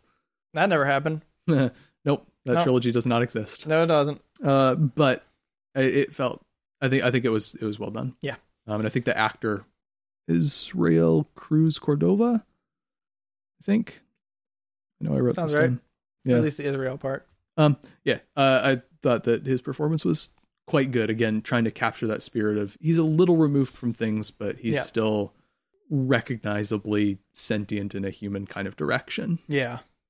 I thought that worked nicely. Yeah, I agree. Sort of similarly, I think Adar was kind of a good foil to him as sort of the mini boss with the same thematic undercurrents of like, he feels a little removed from things, but you sort of understand him. You can sympathize with him. You understand that he's really good at stuff, but he's just here to do his job. I love Adar. Yeah. I'm excited to see more of him. Because he got away, right? When the explosion happened. Yeah. Yeah. Yeah. We see him at the little thing where it's like the Southlands and then it burns away and it's Mordor. Yeah. He's chilling on a log there. Yeah. So maybe he'll serve Sauron. Maybe he'll get squished by Sauron. We'll see. I want more of Benjen. Evil Benjen. Benjen Stark. Evil Benjen. Okay. Did you not connect that? No. I like it. It's the actor. Oh. Yeah, that's the actor Oh, who okay. plays Bingen. I did not connect that. Yeah. Very good. Yep. I guess we didn't talk about the Harfoots. We didn't talk about the Stranger. Harfoots. The Harfoots also play into your theme of choosing good. Mm-hmm. Despite everyone being like, well, only Poppy for a while. Like, Mhm. hey, we should just like get him on its own, let him go on his own, whatever. Yep. And then like everyone finding out. And there was also kind of like the same theme of like outsiders as Mhm. well when he got Yeah. revealed.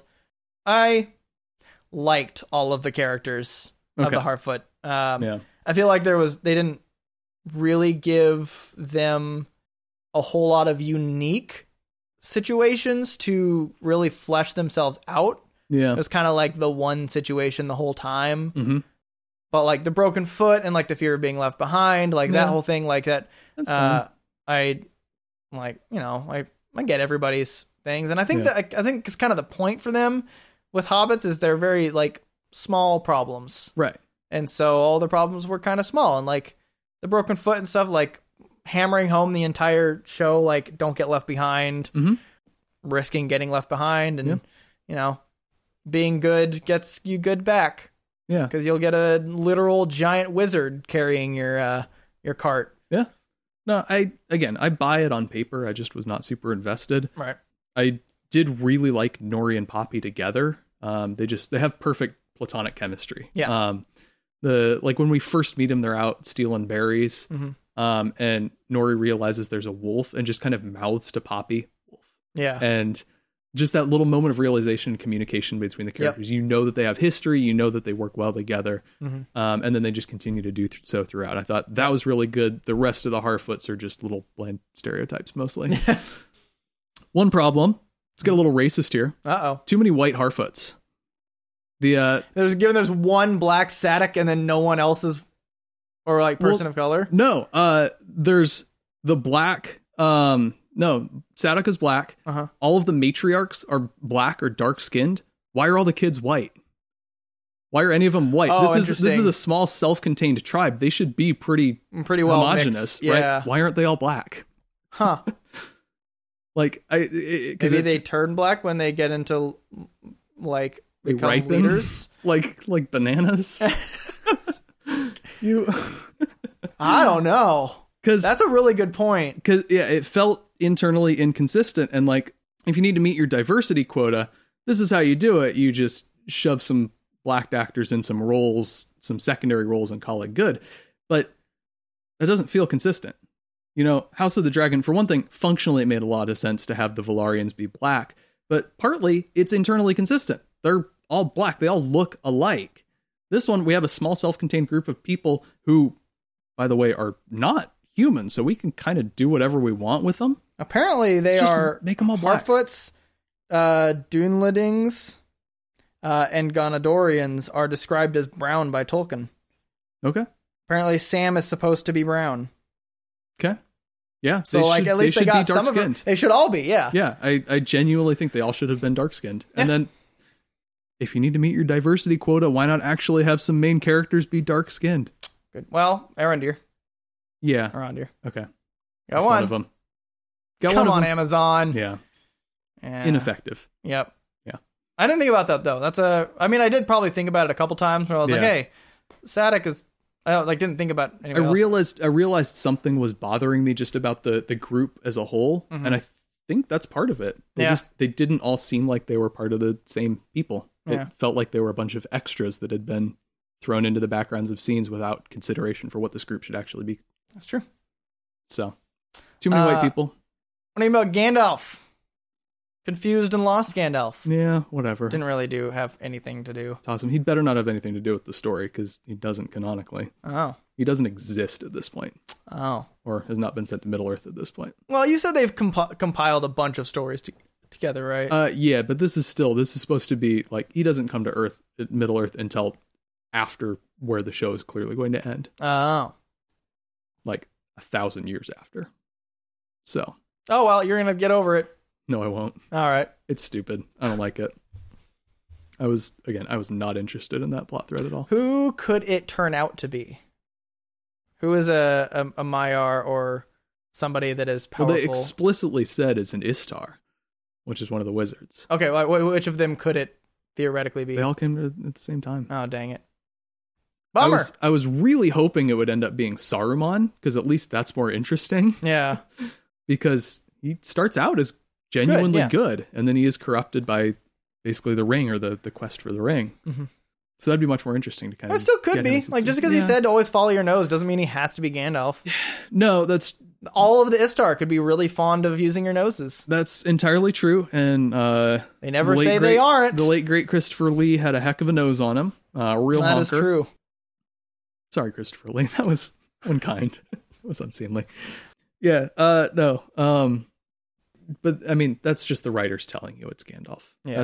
That's a wink and a nod, basically an Easter egg kind of thing, Mhm. or not even an Easter egg, just this is what this is, without explicitly saying it. So, I think we just need to give them the benefit of the doubt and see what they're going to do with him next season. Okay. like- I won't. Maybe he's coming down to see some stuff and he'll disappear. Maybe he's just like So doing then a it's just check-in. a dead end plot thread all along. Maybe.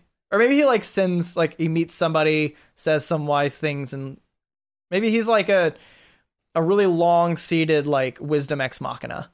Okay. Like maybe he'll and impart some good wisdom to Galadriel and whatever that is, or he'll do like a magic thing. Yeah. Doesn't he? He gets he gets the fire ring, doesn't he? At the end. At the end of all this? Yeah. No, because he doesn't have it when he's gray. He gets it when he turns white, right? No, he gets to hang on to it at the end after the One Ring is destroyed. It's Círdan who holds it. Right, but he has it in Lord of the Rings when he's the white. Oh yeah, he's loaned it. Okay, and then he keeps it at the he keeps and it he's after all holding of on it. to it at the end. They better not freaking give it to him in the show, No, because that would that's a not make any violation to sense. the movies. Like Yeah. that's at least what I assume they're probably going to do, is they're going to stay like kind of what the MCU is doing, Mhm. violating canon all over the place with Yeah. versus movies versus comics. Yeah. But like they may just be creating their own. Yeah, they have to. Yeah. There's a rights issue. They only have the rights to the appendices, so they Yep. can't explicitly do stuff out of Lord of the Rings or Silmarillion exactly as it is. So you're gonna have to get past it because Still they not- can't. Still not going to. All right. That's Okay. enough for characters. I think. Yeah, let's talk big picture. Did you like the coterie of characters more for one group or the other? I liked the Rings of Power more. Okay. They felt more fun, broadly speaking. Okay, I liked the House of Dragon characters better. I felt like they felt more fun, broadly speaking. Maybe not more fun, but they felt the main ones at least felt better drawn, more Better deeply defined. drawn. Yeah, Yeah. a lot of the Rings of Power characters end up being kind of one note, I think my problem is just that I couldn't keep track of everybody. and that's fair. That's entirely valid, and that is a legitimate criticism. Yeah. Because in I'll Rings of allow Power, you at least have your small little ecosystems of like 5 characters. Yeah. That every time it cuts between them, you are with those 5 and Exactly. you remember them. It simplifies things. Yeah, and with House of the Dragon, you have 37 that are always in play Yep. at every given moment, and Yep. you're like, ah. It's a mess. Yep. Yep. What's next? Writing. All right. Should I talk about my big theme, or should I save it for a little bit longer? Which is this for? For both of them? For Rings of Power. We'll start with House of the Dragon Okay. again. We've been doing that one first on Yeah. all these. Writing, I think, is definitely better with Rings of Power, or not with House of Dragon. I Sorry. was going to say, okay, interesting. Interesting. I think the Yeah. like. I mean, we're going back to the story. Like, it's clearly more streamlined. Like, they know Right. exactly what they're going to do, and everything plays very closely. And that lets them do some nice things, like some parallels. You'll have cross-cutting scenes, which are kind of nice. There's the tournament murder versus the bloody birth scene in episode Yep. 1. There's the sex for pleasure versus sex for duty Yep. cross-cutting in episode 4. Yep. There's like little bookends, like the 2 Damon Otto confrontations with Rhaenyra landing on a dragon in episodes 2 and 10. Yep. You can get away with that sort of thing when you're focused and you know where you're going and everything connects. Yep. Yep. I think there weren't a whole lot of themes.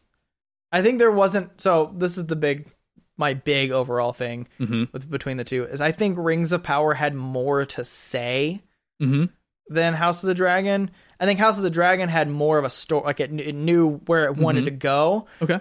but it didn't feel like there were really a whole lot of compelling theme in it to walk away from thinking about it. Interesting. I got some big themes that I came out thinking about. Okay.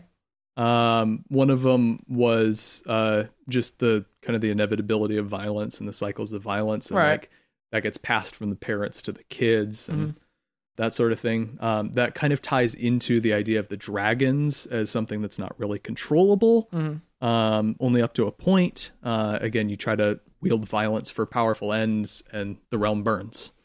Right.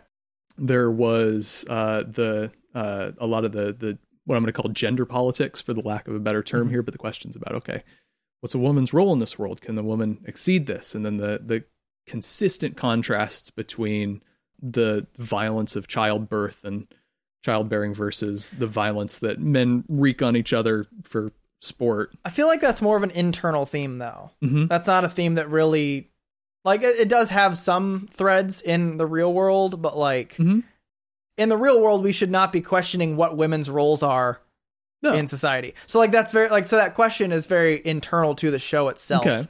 That is not something that it's really posing to us. It's posing to itself and internally writing on that theme. Okay. But like, it's not something that is intended to draw us to think about it. Okay. I agree it's looking at a different world, but I think it's still important to be thinking about this is going to sound way more progressive than it means to for me, but I think it's important to be thinking about the societal structures that we have built and the role that we've sort of arbitrarily, or that women have sort of arbitrarily been consigned to within those structures. Yes. And yeah, like, okay, modern society is doing a pretty good job of breaking out of that, but it's still important to take a bird's eye view of what's going on and think about, okay, why does this actually matter? Like, why does it actually matter that it's a male heir that succeeds the throne? Okay, I can see. I think that when you structure it in that way, yeah, it's more relevant. Yep. Okay, you convinced me. Continue. Yes, very good. Mostly that's it. I thought that those were kind of the two big themes: the violence and the femininity. Okay. And those sort of cross-cut into each other a little bit. I think the third one. I think there's the third one that you melded in with the violence, but it's like the control of power. Yeah, power and I think that violence can have. I think that can stand on its own as a theme. Okay, I would not object to that. Yeah, because it gives me yet another point to say you're wrong. Fair. There's lots of themes.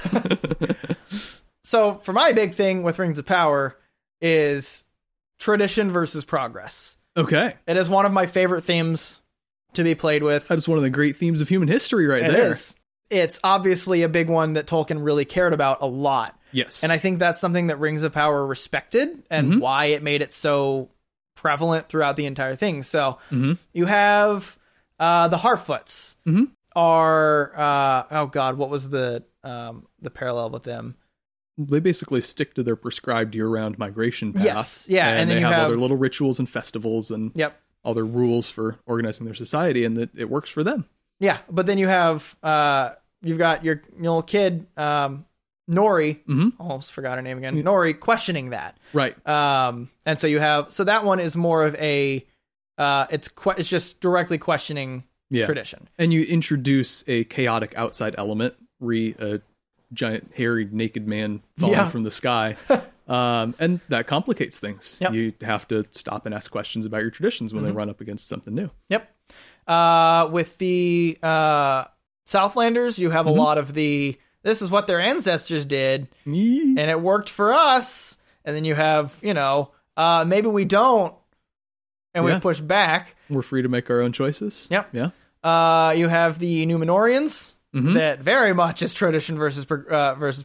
That one was so explicitly done it almost came out flat. Yeah. And then you have Gil-galad and the dwarves and stuff, and the dwarves being like, where we should dig, and Dad's like, no, because other like you get that. It's just like it's very clear in every single thread. That's good. And also every single thread has its own themes within it, right? And so you've got the choosing good, like you have with the Harfoots conformity, sure, Yeah. The nobody goes off trail, nobody gets left behind. The whole point is that you stay Yep. on the beaten path. Yep.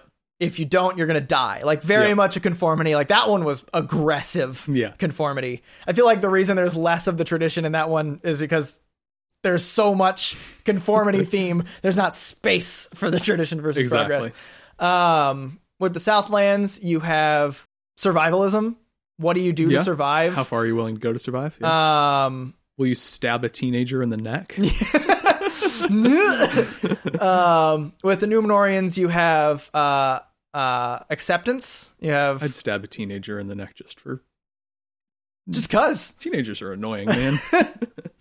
I don't like that earlier in this episode you also said I work with a lot of kids. It's a bad contrast right Yeah. there. Gage, cut one of those out. No, leave them both in and then call the police. With the Numenorians, you have nationalism, acceptance, exclusionary, that kind of stuff. With there's not really much to do in Linden because Linden's kind of a home base for the other. Yeah, the elves just kind of float around and Yeah. send people out to go and be involved in more interesting plots. Which I skipped over one of my character notes that I was really proud of and wanted to mention. So what a hottie. Gil Galad, as played by Benjamin Walker. Can I read you a little bit of Tolkien poetry? Sure. Gil Galad was an elven king, of him the harpers sadly sing, the last whose realm was fair and free between the mountains and the sea. His sword was long, his lance was keen, his shining helm afar was seen, the countless stars of heaven's field were mirrored in his silver shield. Is that the character we got? Nope. Not even slightly. No, we got a fatso with a throne in a robe. I described him as a guy feels like a presidential candidate that gets eliminated after the first debate. Yeah. Yup. So he's got that face, but not the presence. Yeah. It's just he's gone. Yeah. Yeah. That was probably the most disappointing characterization for me from I someone was- who is excited about. I a lot of these. hated seeing Gil-galad every Yeah. time he was on. I was like, I don't Gil care Galad. about what you're saying, huh? Gil-galad. Gil-galad. Gil-galad. Gil-galad. Gigalad. But calling him yeah. that now. So there was the pervasive theme that was through everything, Mm-hmm. and like that's one of the themes that he cared a lot, that Tolkien cared a lot about. Yeah. With the tearing down the trees and industrialism and stuff. Yeah, Scouring of the Shire. Yep. And then each of them had their own unique theme that was not at all touched in the other ones. Right. And I felt like that was something that was like, that I really appreciated because it was something that I could really grip Yeah. every time. Is like the progress tradition one wasn't super deep in a lot of them, Right. with the exception of Numenor. Sure. But then each of them had a really strong theme Mm-hmm. on their own. And so I feel like that's why I think Rings of Power had more to say. Okay. Is it had a lot more to say to common people. When you Okay. talk about like the cycle of power and like controlling Sure. violence and like that, Yeah. that's something that is more societal. Yeah. It's interesting, but it's not resonant. Yeah, and then you have conformity is so big, especially with our generation, like with the internet and All stuff these like kids that. on their phones at the same time on TikTok. Yeah. You get with the tradition versus progress is constantly a struggle for That's basically Everybody, the always. tension of organizing human society. Yeah. For over the entirety of its history. the exclusionary, like racism, like the Numenor. Like I constantly was thinking racists with the Numenorians. Yeah. And that's huge, especially for right now. Mm-hmm. Like all of like these themes were just things that we see more regularly, Mm-hmm. and it felt like the Rings of Power writers were like, we can fit each of these in with each of these storylines, and they did it really, really well. Okay. So that's my big thing. All right. I like your big thing. Big thing with a lot of little things. Yep. It's I a made a tasty good big thing. Yep. Yeah, I didn't think about that tradition versus progress, and I think that's very well noted because that is something that was kind of one of the cores of Tolkien's just worldview, his philosophy. I think the choice to do good is also another very Tolkienian thing. The idea that there is a good and righteous path in the world, and you have to set yourself on that path. I think he's got a much more thorough commentary on good versus evil. Good versus evil is just a theme that's in everything. Yeah. That's the other classic human struggle of all time. But he just does it better. Yeah. And I felt like, again, every plot thread tied into that in some sense. Mm-hmm. Like, should the Numenorians choose to go save the Southlands? Yep. Should we choose to save the elves? Yep. Should we choose to go over to Adar, or should we stay and fight for goodness and righteousness? Or fight for I think with them it was even that they mans. didn't know what good was. Yeah. They were like their choice was more existing. of this like choose not evil. Like they didn't have the other. Like everyone else kind of has the two, like you know what good and you know what bad is. All their perspective is evil and not as evil. Yeah. Or like it's just the other. Evil or die fighting. Yeah. And so that I think that it does that well as well, where like it does give you those different kind of, you have the good versus evil spectrum of what exists, and you have each of those storylines. Like, so actually here's a great example. So the Southlands is very much on the so you have the middle point, which is the true center of good versus evil. That's okay. Then you have the far evil, which is super red, and you have the far good, which is super white. I almost said blue because I don't want to keep politics out of it. Maybe green. Green, yeah. Galadriel sees the entire spectrum. Yep. And so it's really easy for her to choose good because she knows what the most ideal of good is. Yep. Harfoots don't really see much of the evil. Yeah. They're kind of in the middle and in good. And so choosing good is really just kind of like, I don't know, what's the better good? This is the right thing to do. Yeah. The Southlanders are on the other side. They don't see the good. The best they see is neutral. Yeah. And so it's just like, survive and exist. It's really hard to see what's that. Like, how do you choose what the less evil is? Like, that's the trolley thing. Yeah. And so like that's their thing. And then the Numenorians are kind of just like in the neutral because they're not really struggling. They're just like, I don't know. Our understanding of what's good and evil is really just kind of like, I don't know, what's kind of good, what's kind of not as good. Yeah. Like you kind of have the spectrum, and each of these storylines places your window at a different place. Beautifully analogized. I like that. Yay! Rings of Power is better. I don't know if I go that far. Okay. All right. So that's some good discussion there on themes. Yeah. I love themes. Yeah. Capital T themes. Let's get some themes. Andor had some really good themes in this last episode. Stop it. It was self-contained. Stop it. It's like it's setting Stop you up it. for this. I'm gonna smack you in the nose. It's like it does this theme really explicitly through Andor's character himself, but before that theme kicks in his storyline, you're already picking up on it from other storylines, and it's incredible. All right. Like I was thinking about it before he started doing his theme. Thinking about it. It was great. I moved to tears. All right. It was beautiful. Not what we're talking about. Now what we're talking about. I told you we were going to get some in there. Yeah.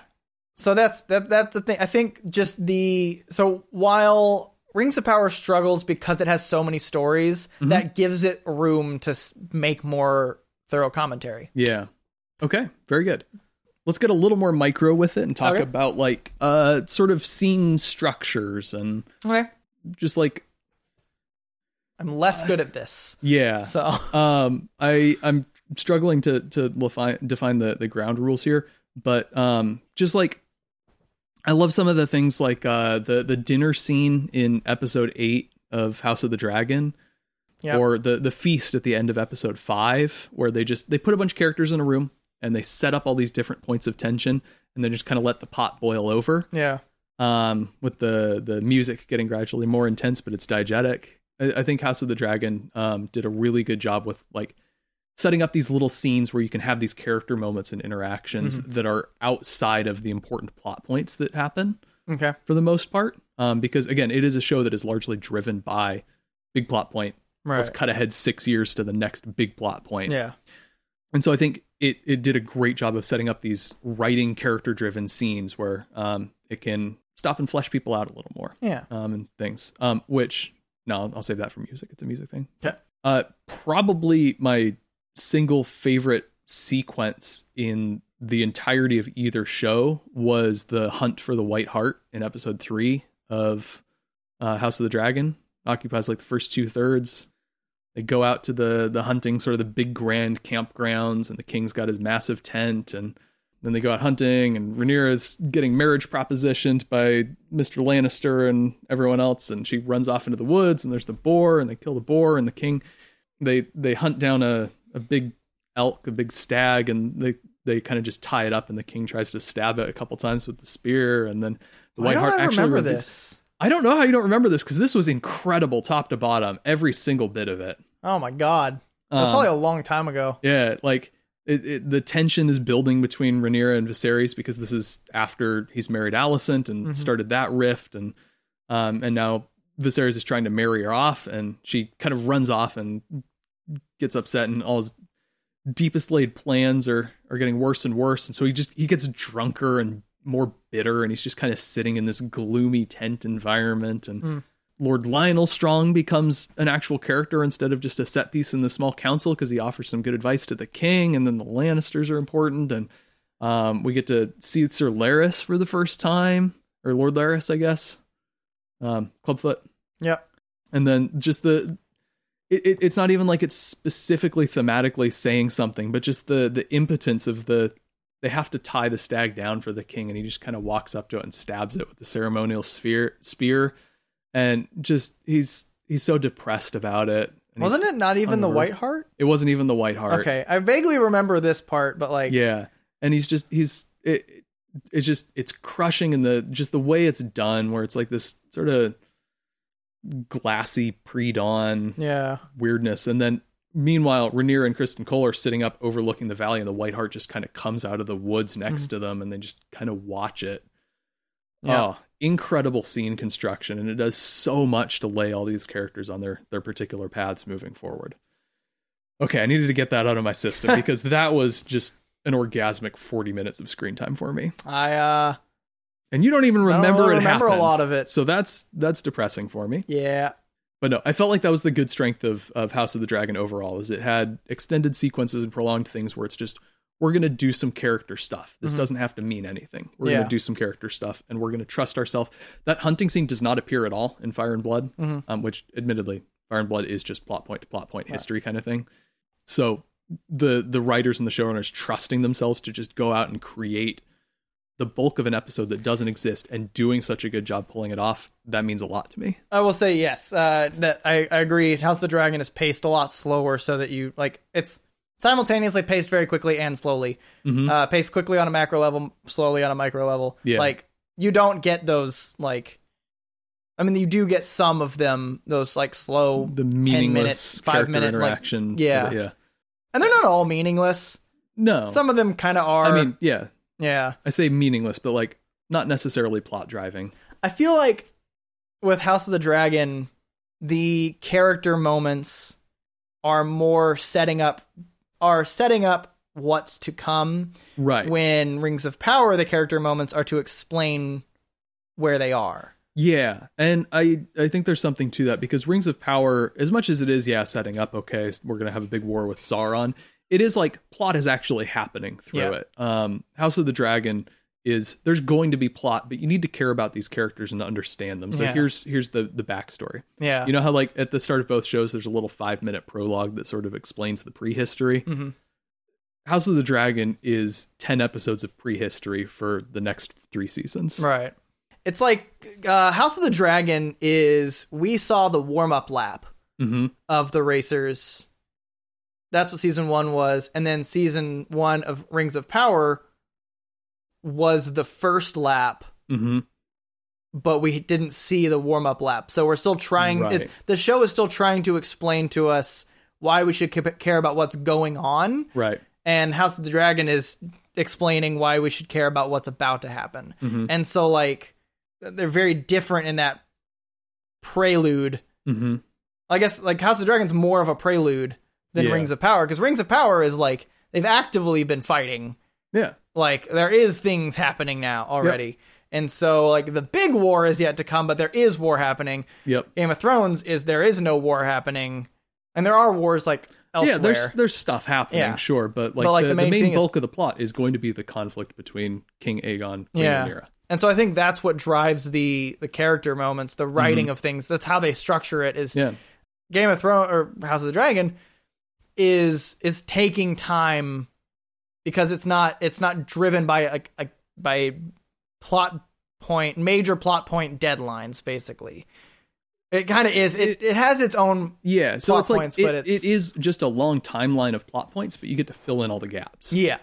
And then Rings of Power is a lot of plot that needs to get done very over the course, and so you have less time to Which I realized I'm not super attached to how I said that, but we'll move on. I see what you're coming with. So one thing that I noticed about halfway through my first watch through, and I kind of don't want to say this because it's going to ruin your viewing experience if you ever go back and rewatch it, but every scene is the exact same. It is, you put two characters in a place and they have a conversation, and it either ends on a basically look to camera bit of wisdom or a dramatic reveal. And it's pretty close to every single scene, or every single non-action scene.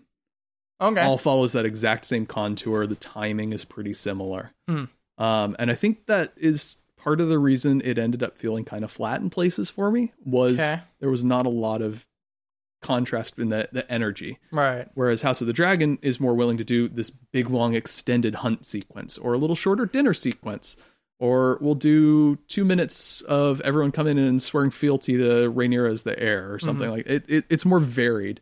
And so you can kind of rise and fall with the action, whereas Rings of Power is very much just like, things are happening at this monotonous pace. Action scene. Things are continuing to happen. I could see that. Yeah.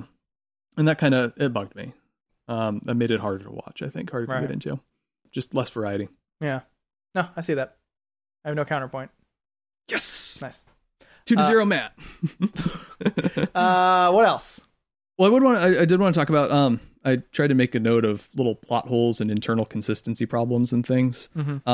Rings of Power had a couple of little ones, like the Bronwyn beheads the orc and then brings it into the tavern and is like, hey, there's orcs here. Let's just all hang out and spend the night here, and then we can go leave in the morning.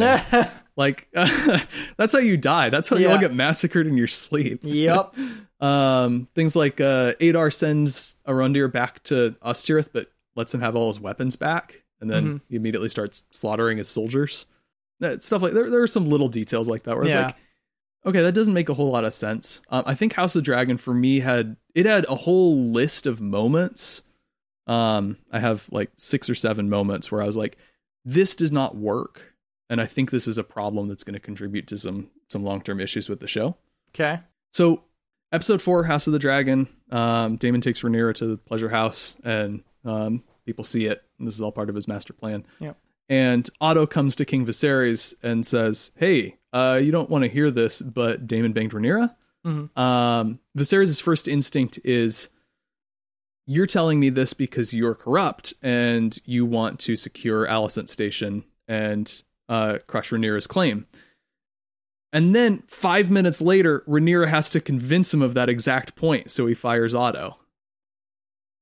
It completely goes back on what his character had just said.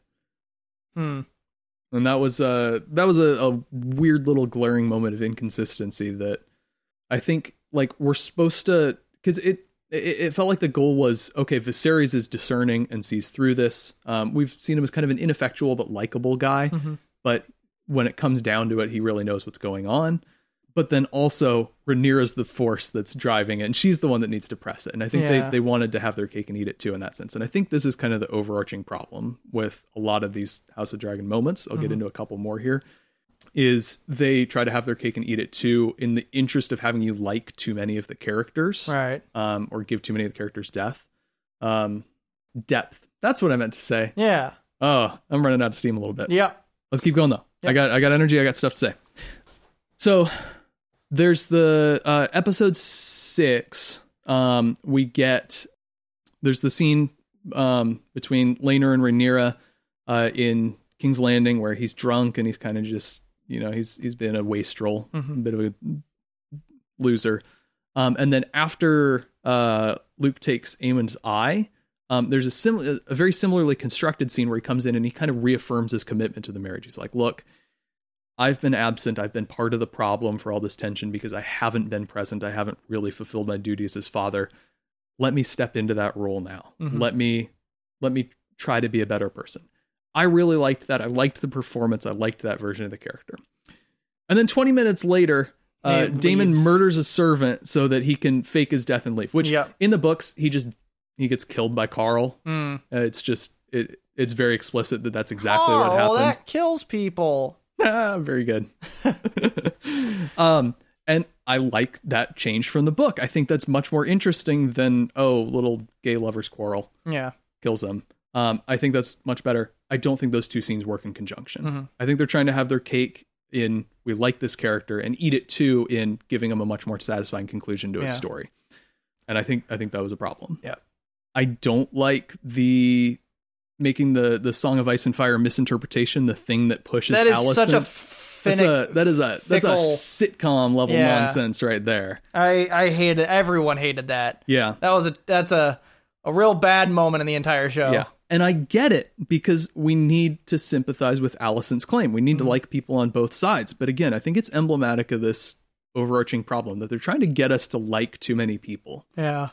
It doesn't work. Mm-hmm. This is not related to that, but Laris did not need to have a foot fetish. No. That is gross and weird and unnecessary. Yeah. That I mean, he has bad feet, so to me, I think it's I get it. Yeah. I don't like it. Yeah. That is not the most interesting thing we could say about Yeah, that character it was and his motivations. like when she just put the feet up, I was like, okay, that's weird. Like, cause I heard about it before watching the episode. She like put her feet up and I was like, all right, that's a little weird. Yeah. And then the next part, I'm like, oh, Yeah. No. why? Yeah. That's not suggested at all in canon and is not interesting. I think that was one of those things of like Game of Thrones. Something I felt like the show did a lot is going for the shock factor for the sake of shock factor. Yeah. Sometimes you just don't need to. Yeah. Sometimes it totally works. Yeah. Like the C-section scene. Yeah, that was necessary. And that the was miscarriage? gross and gratuitous. That was all gross and gratuitous, but it kind of served the thematic hole, Yeah. and it worked. Yep. Yeah, I felt like there were some things where they were like, "This is a Game of Thrones show. We have to do some weird and disturbing Game of Thrones stuff." Yep. Like instead of a nice clean beheading, let's just cut through the middle of his head. Yeah. That wasn't quite necessary. Yeah. It's kind of cool, but Yeah. it wasn't Little tongue. necessary. Yeah, Yep. a little tongue flapping. Yep. Yeah, the first episode they worked in some gratuitous sex just to and violence just to remind you, hey, this is a Game of Thrones show, and then mostly didn't have a lot of that. There was a little bit of sex, a little bit of violence, but I will say they really stopped doing the sex position. yeah, that's for them. that's probably a plus. Yeah. Toning down that. Yeah. That was obnoxious. Yeah. They did one big scale action battle against the crab feeder just to remind people, okay, trust us, we can do scale action. But then also dropped it after that. Yep. And then the Rainies emerging on Melees during the coronation felt like a moment we're supposed to be cheering for. Yeah, go Rainies, get Yeah. out of there, look at that dragon, incinerate. But like, Yeah. do you know how many innocent people died when that That's dragon what I was burst up thinking through the the entire floor? time. Yeah, no. Why are we rooting for this? They're trying to have their cake Yeah. of let's have an awesome moment, and it just in this case sweep the crumbs under the rug. Yep. That scene should have been done very differently. Yeah. I was not she honestly, I'd probably love her way more if that didn't happen. Yep. Because like I was like, oh, I don't like her, and then Yeah. she was a badass for the next episode. Yeah. And so I was like, all right, I like her, but Yeah. like, yeah, That was bad. That was poorly that handled. also didn't happen in the book, did it? No, she escapes on. No, it's she's just with Corlys. She's not imprisoned or anything and has to escape. She's just hanging out with Corlys, and they come over and they're like, "Hey, we're on your side, sorta." Yep. And then that brings me to the Aemond Vagar moment, which again, it kind of felt like they wanted, okay, we need our shocking violence, our inciting incident for the war, but we still kind of want to like Aemond. We don't want him to be just a pure murderer. We want to, it's the dragons are really the violent ones here. So that scene in a vacuum, I'm fine with it. Yeah. As part of the broader context of the show, with I think this ongoing problem throughout it, I have some issues. I will say, since you mentioned inciting incident, and I haven't had a chance to say it yet, the entire show I've been like, yeah, there's gonna be a war. Like I wasn't like super like excited, like ramped up, like ready for a war, like the entire time. I was just like all the way to the end. I was like, all right, there's gonna be a war. Like this will be kind of cool. Like we'll see what goes on. Rhaenyra's face. I feel like when they hired her, like when they cast her, I was like them. Cast them. Emma Darcy prefers they them pronouns. Got it. When they cast them, they're like, hey, you've got a lot of acting to do. Yep. Over these six episodes, 5. 5 episodes. She's technically credited with 6 because she does the voiceover at the beginning of 1. They Dang. keep ourselves, both of us. We gotta do it. I swear they told him right at the beginning, work on your "this is war" face. Yeah. Because holy shit. Yeah. Like, they just look right at the camera. I was It's like, I'm scared. yeah. A lot of shows and a lot of movies and a lot of TV shows and different things try to do that. Have the character's intense face, like looking directly at the camera, staring into your soul. Mostly, it's like, okay, yeah, that's fine, it's whatever. But Emma Darcy, oh god, brutal. I am like that was I literally had chill. Like I think I actually had the goosebumps. I'm having the goosebumps thinking about it. That was amazing. That was astounding. Yeah. They earned their paycheck on that one. Yep. Agreed. Had been earning their paycheck for. Oh yeah, no. Honestly, they should Emma get a bonus. great at their job. That was so good. Good. That single shot alone, just makes me really excited to see what's to come. Yep. Oh, that's so good. Okay. Yep. What else? Briefly with the writing, should we talk about dialogue at all? Honestly, it's hard to compare the two because they're very different in how they dialogue themselves. Okay. Honestly, one thing that I don't really like about Game of Thrones is having House of the Dragon. You keep saying Game of Thrones. Like, okay. Honestly, is some things changed just for the sake of it being a different culture. So like, I was 4 and 10 instead of 14. Name day, like things like that are just your age and just your birthday. Okay. But they chose, I like it because it makes the world feel more real. It's a very slightly different way of speaking. Why would they talk the exact same? Well, they don't have to talk there are like other cultural things that it can be like. Well, I mean, like baptisms are a thing that are only Christian. Like, so they have like that kind of thing, like stuff like that they can celebrate that is in the world. But like, I don't know, it's the same thing that I have with sci-fi. Okay, where it's just like I get it. Different words, different turns of phrases, but like it pulls me out of it. Okay, when it's said. Interesting. I can appreciate that. But for me, with House of the Dragon particularly, I felt like in service of creating a more immersive experience, I think that little work at the margins just to like fix the little dialogue details and the mask never really slips. I felt like in Game of Thrones, especially in the later seasons, it started to slip. It started to just sound like Hollywood dialogue in places. But this one, they kept the slightly more serious without sounding quite stilted. Right. And those little details at the margins, I think, really mattered. And I will say, I do. I did appreciate the way they talk was very consistent. And with Lord of the Rings, like it's basically English. Yeah. But with a few different things. Yeah. The Numenorians get a little high and mighty. Yeah. Sure. I would say overall the dialogue is more dense in House of Dragon, where every line means more. Sure. But I think it's easier to follow Rings of Power. Okay. And that's, I can see why that'd be a plus. But I felt more immersed with House of the Dragon. And I think a large part of that is just the way the characters talk to each other and act around each other. One thing with writing in general, and I didn't get to, this is one I really wanted to talk about. With Lord of the Rings, here's a big overarching thing. I think this fits well enough with writing.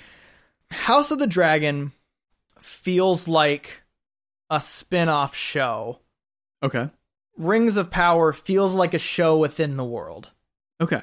Because with House of the Dragon, it feels like it could be the same show. Like it's very like visually and like everything is like very much the same as Game of Thrones. Same composer. Miguel Sapochnik was big toward the end of Game of Thrones. Yep. And so like it just feels like this is just a Game of Thrones show. Like it's like it could just be the next season basically. Yeah. Rings of Power is structured very, very differently from the movie. Right. Because of the movie, it's just like, oh, we have goal. We have 2 3 goal. Ever go do a thing. Yep. But like it's more Game of Thronesy and more like kind of broad and like sprawling. Sprawling. Yeah. Okay. But I there's see so that. many things that they did in Rings of Power that made sure it felt like it was in the same world. Mm-hmm. And the big one that I think about is the Harfoot, the gathering they do, Mm-hmm. where it's the guy, it's Sadoc standing in the front, Mm-hmm. talking, like making kind of a speech, making jokes at the expense of some of them, and then Sure. every once in a while going, "Hey!" like that thing. Yeah. Felt like Bilbo's 111st birthday. Okay. Yeah. It's like, that's hobbits. Yeah. That is the hobbits that I know from this thing. And the same thing with like elves. Like Yeah. that's Rivendell. Like Yeah. that's the elves that I know. And it felt so much like that, where it was like, these are in the world. When House of the Dragon just felt like it's like, this is the next. I don't know. It's really hard to explain. It does feel like it's kind of just a plot thread that you could have splintered off from a sprawling Game of Thrones universe. I think it's just that it was. I think the structure being different made it stick out more. Mm-hmm. That like with Game of Thrones or with House of the Dragon, it wasn't hard to make it feel like it's the same world because it's the same thing basically. Yeah. Okay. With Rings of Power, it's different, and they very much could have accidentally like forgotten a lot of the world things for the sake of making it different. Okay. I can appreciate that. That's what I was. I do want to what I was point going out, why are you out here complaining about 4 and 10 and then correcting yourself to get 11st right? Fair enough, but it's his 11st birthday. It's true. But also, yes, I did think about that. Yeah. Well, they also only do it once. They did it like That's true. 8 times in House of the Dragon. That's true. Fair. Okay. Also, Yeah. Aragorn is 86. Yeah. So not 6 and 80. Yeah. So it's only like when you get past 100. Well, also it's hobbits, and hobbits say things slightly different than humans. Oh, that's true. Because they're going to have their own little regional dialects. That's true. Yeah. Yeah. Yeah. Also, again, sorry to keep on going. Go. Yeah. Because I feel like this. I got to write for a while, so you hit me. I feel like there were so many smaller comments that fleshed out lore and religion in Lord of the Rings. Okay. I think it's not really Game of Thrones or House of the Dragon for not doing it, because they'd kind of already done it. Yeah, and that's a more just human story, not a world story. Yeah. So you get, especially with the Harfoots, I feel like there was so much lore with the Harfoots. Yeah. Like them talking about referencing the feet, like getting hair on their feet. Like that is it's kind of like a more nicer version of saying pubes. Right. Or like hair on your chest. Like, because as they get older, they all get hair on their feet. Yeah. Talking about like why everyone stays off trail, no one gets left behind. Like what that means with kind of their traditions and stuff.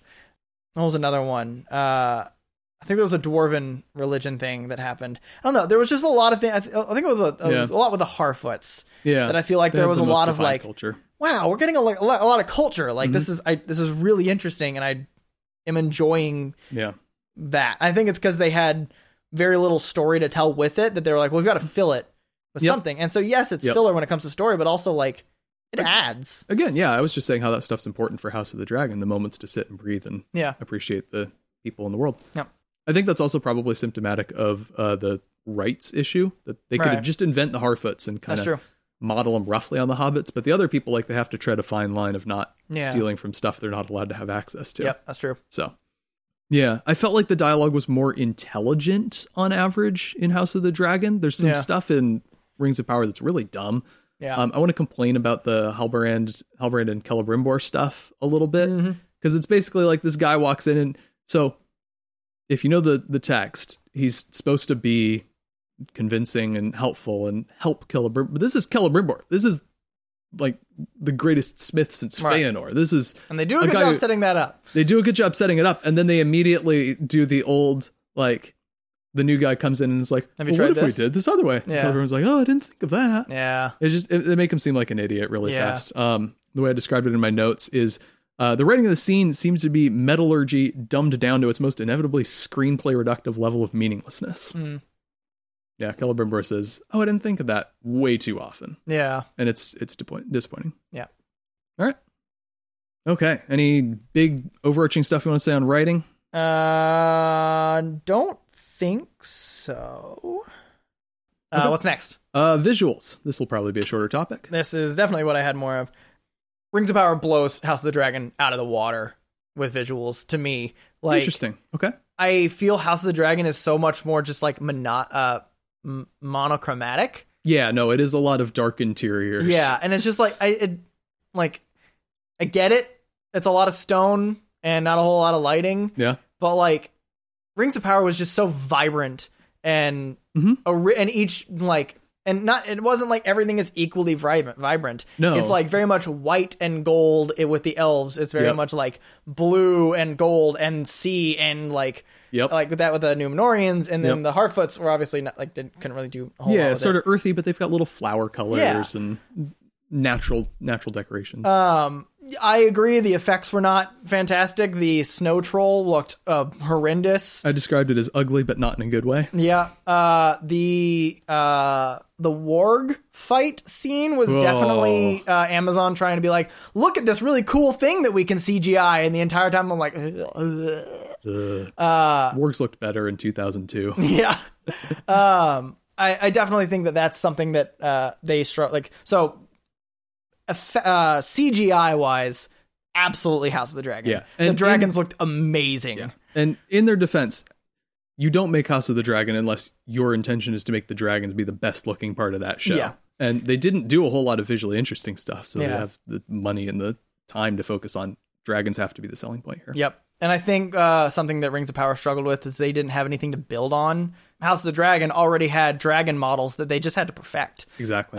This was them doing warg from scratch. Right. And so it definitely struggled from that.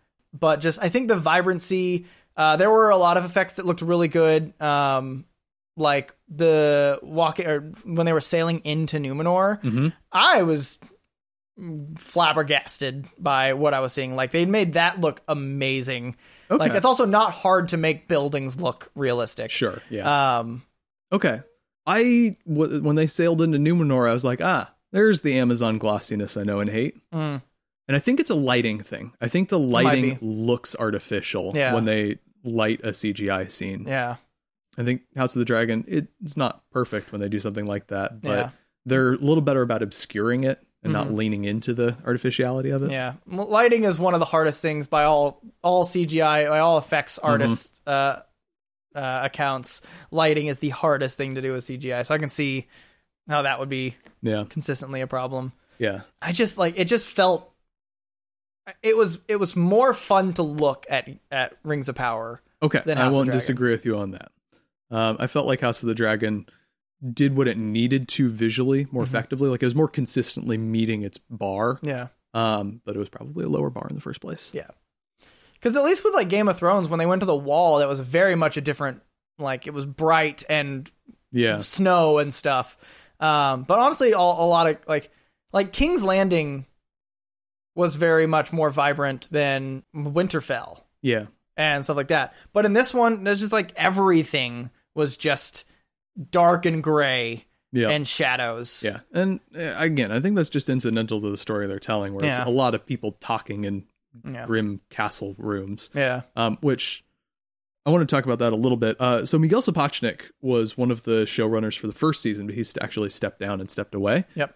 Which I think is partly a bad thing because he was a creative force behind some of the best parts of the back half of Game of Thrones. But also a good thing because he's the guy who was most known for the really dark, unwatchable episodes, unless you watch them in a completely darkened room with no natural light from the outside or anything. Yep. Also, OLED versus QLED. That was something that people found out that, like, I think QLED is the new one. Like, it's how it could TVs are backlit. It was like when they were editing it, they were it's kind of like one of the big problems that big production companies have is they have the really fancy new technology, right? And they're doing it on that, and they don't check on older technology. Yeah, and so that was one of the big problems with it. It's an issue. Yep. But he stepped away, and I am hoping that we get some step up from. So there were two directors in particular that I noted that did some really effective work on 3 episodes in House of the Dragon. Claire Kilner did 3 of the episodes, including episode 9, The Green Council, which I just really liked the energy of that one. Or feels like kind of a thriller. It's sort of a very different tone and pace from the rest of the show up to that point. Did get a little bit into the darkened interiors problem, but I think was still effective, and I hope she sticks around for next season and probably gets a little more involved. And the big one, the guy that I'm really hoping steps in, but I think he will have to because he's one of the executive producers, is Greg Yaitanes. Yeah. I don't know if I said that right. I looked up a pronunciation, so I'm doing my best. But All right. he did my hunting scene thing, which visually, the guy's got the eye of a Renaissance painter.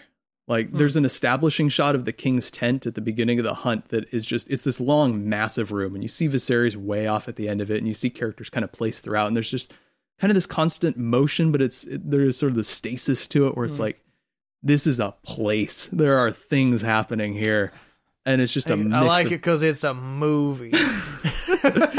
I don't know why it was so satisfying, but it was really cool. And there was a shot that really struck me both times I saw it in episode 10, which he also directed, where it's after Rhaenyra's gotten the crown and when she's doing the war councils and stuff.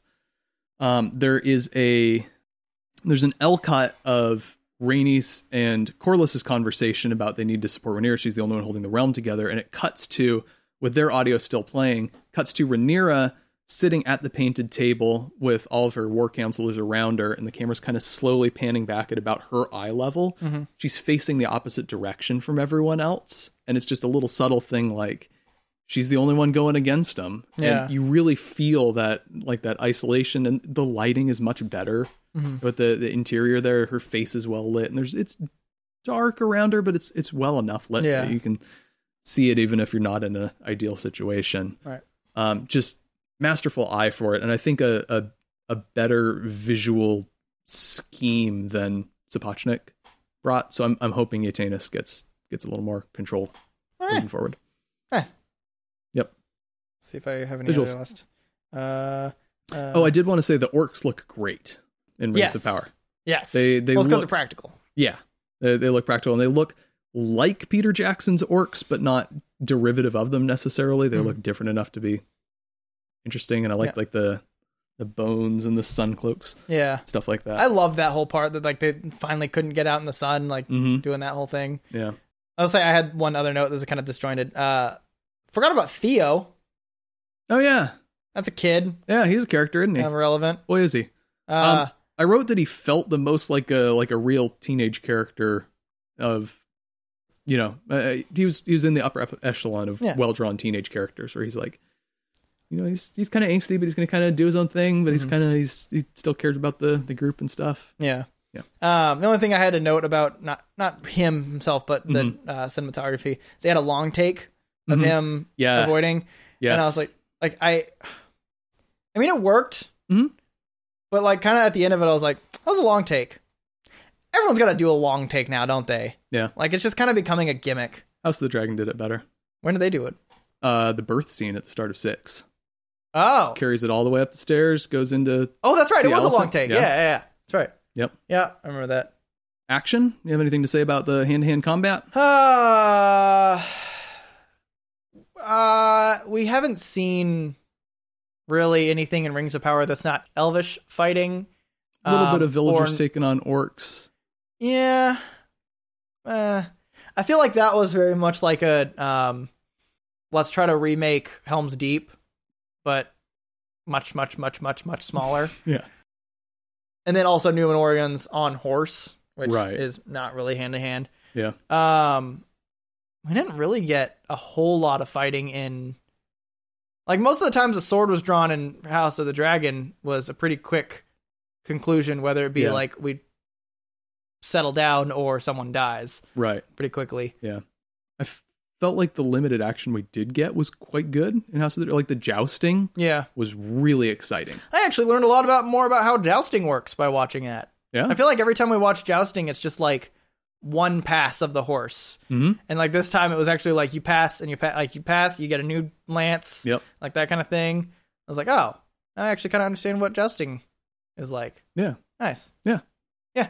Yeah. Wasn't a whole lot of fighting in really either. Yeah. Again, a lot are kind of set up. Yeah. I was going to say I liked what we did get kind of the hand-to-hand fight in fighting in Rings of Power 2. Mm-hmm. I thought there's a little mini boss fight between Arondir and a big orc in the whole Oh yeah.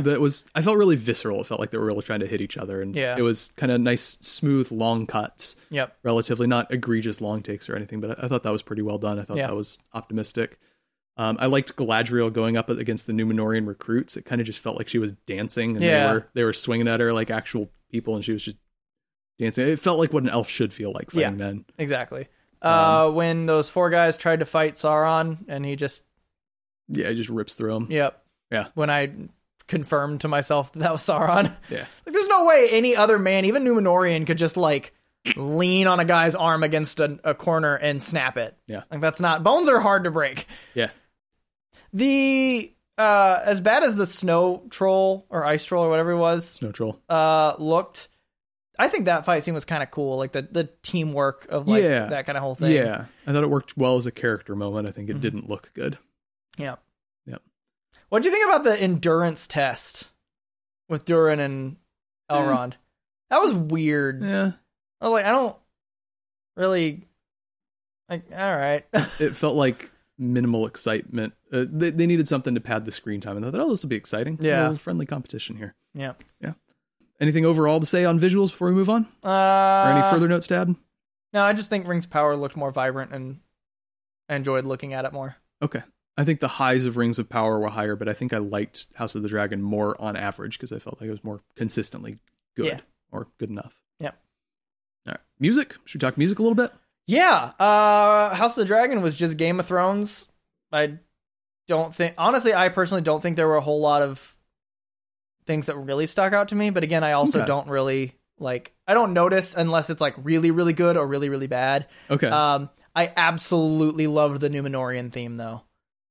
Bum, bum, bum, Yeah, like but with like the bum, they had like the drums, bum. like the like the different like levels. I don't know what it was, but the moment that started playing, I think that's probably what made that first reveal of Numenor feel so much better. It's just because that sounded so just like have been warriors are now royalty, like that. It felt like that, which is what they are. Yeah, it was effective. Yeah, and I was just like, that is amazing. And then when they tied it in with Galadriel's theme, like towards the end when they were like on their way, I was like, There was some good overlapping that felt very much like the sort of thing Howard Shore would have done. Yep. If he was doing this.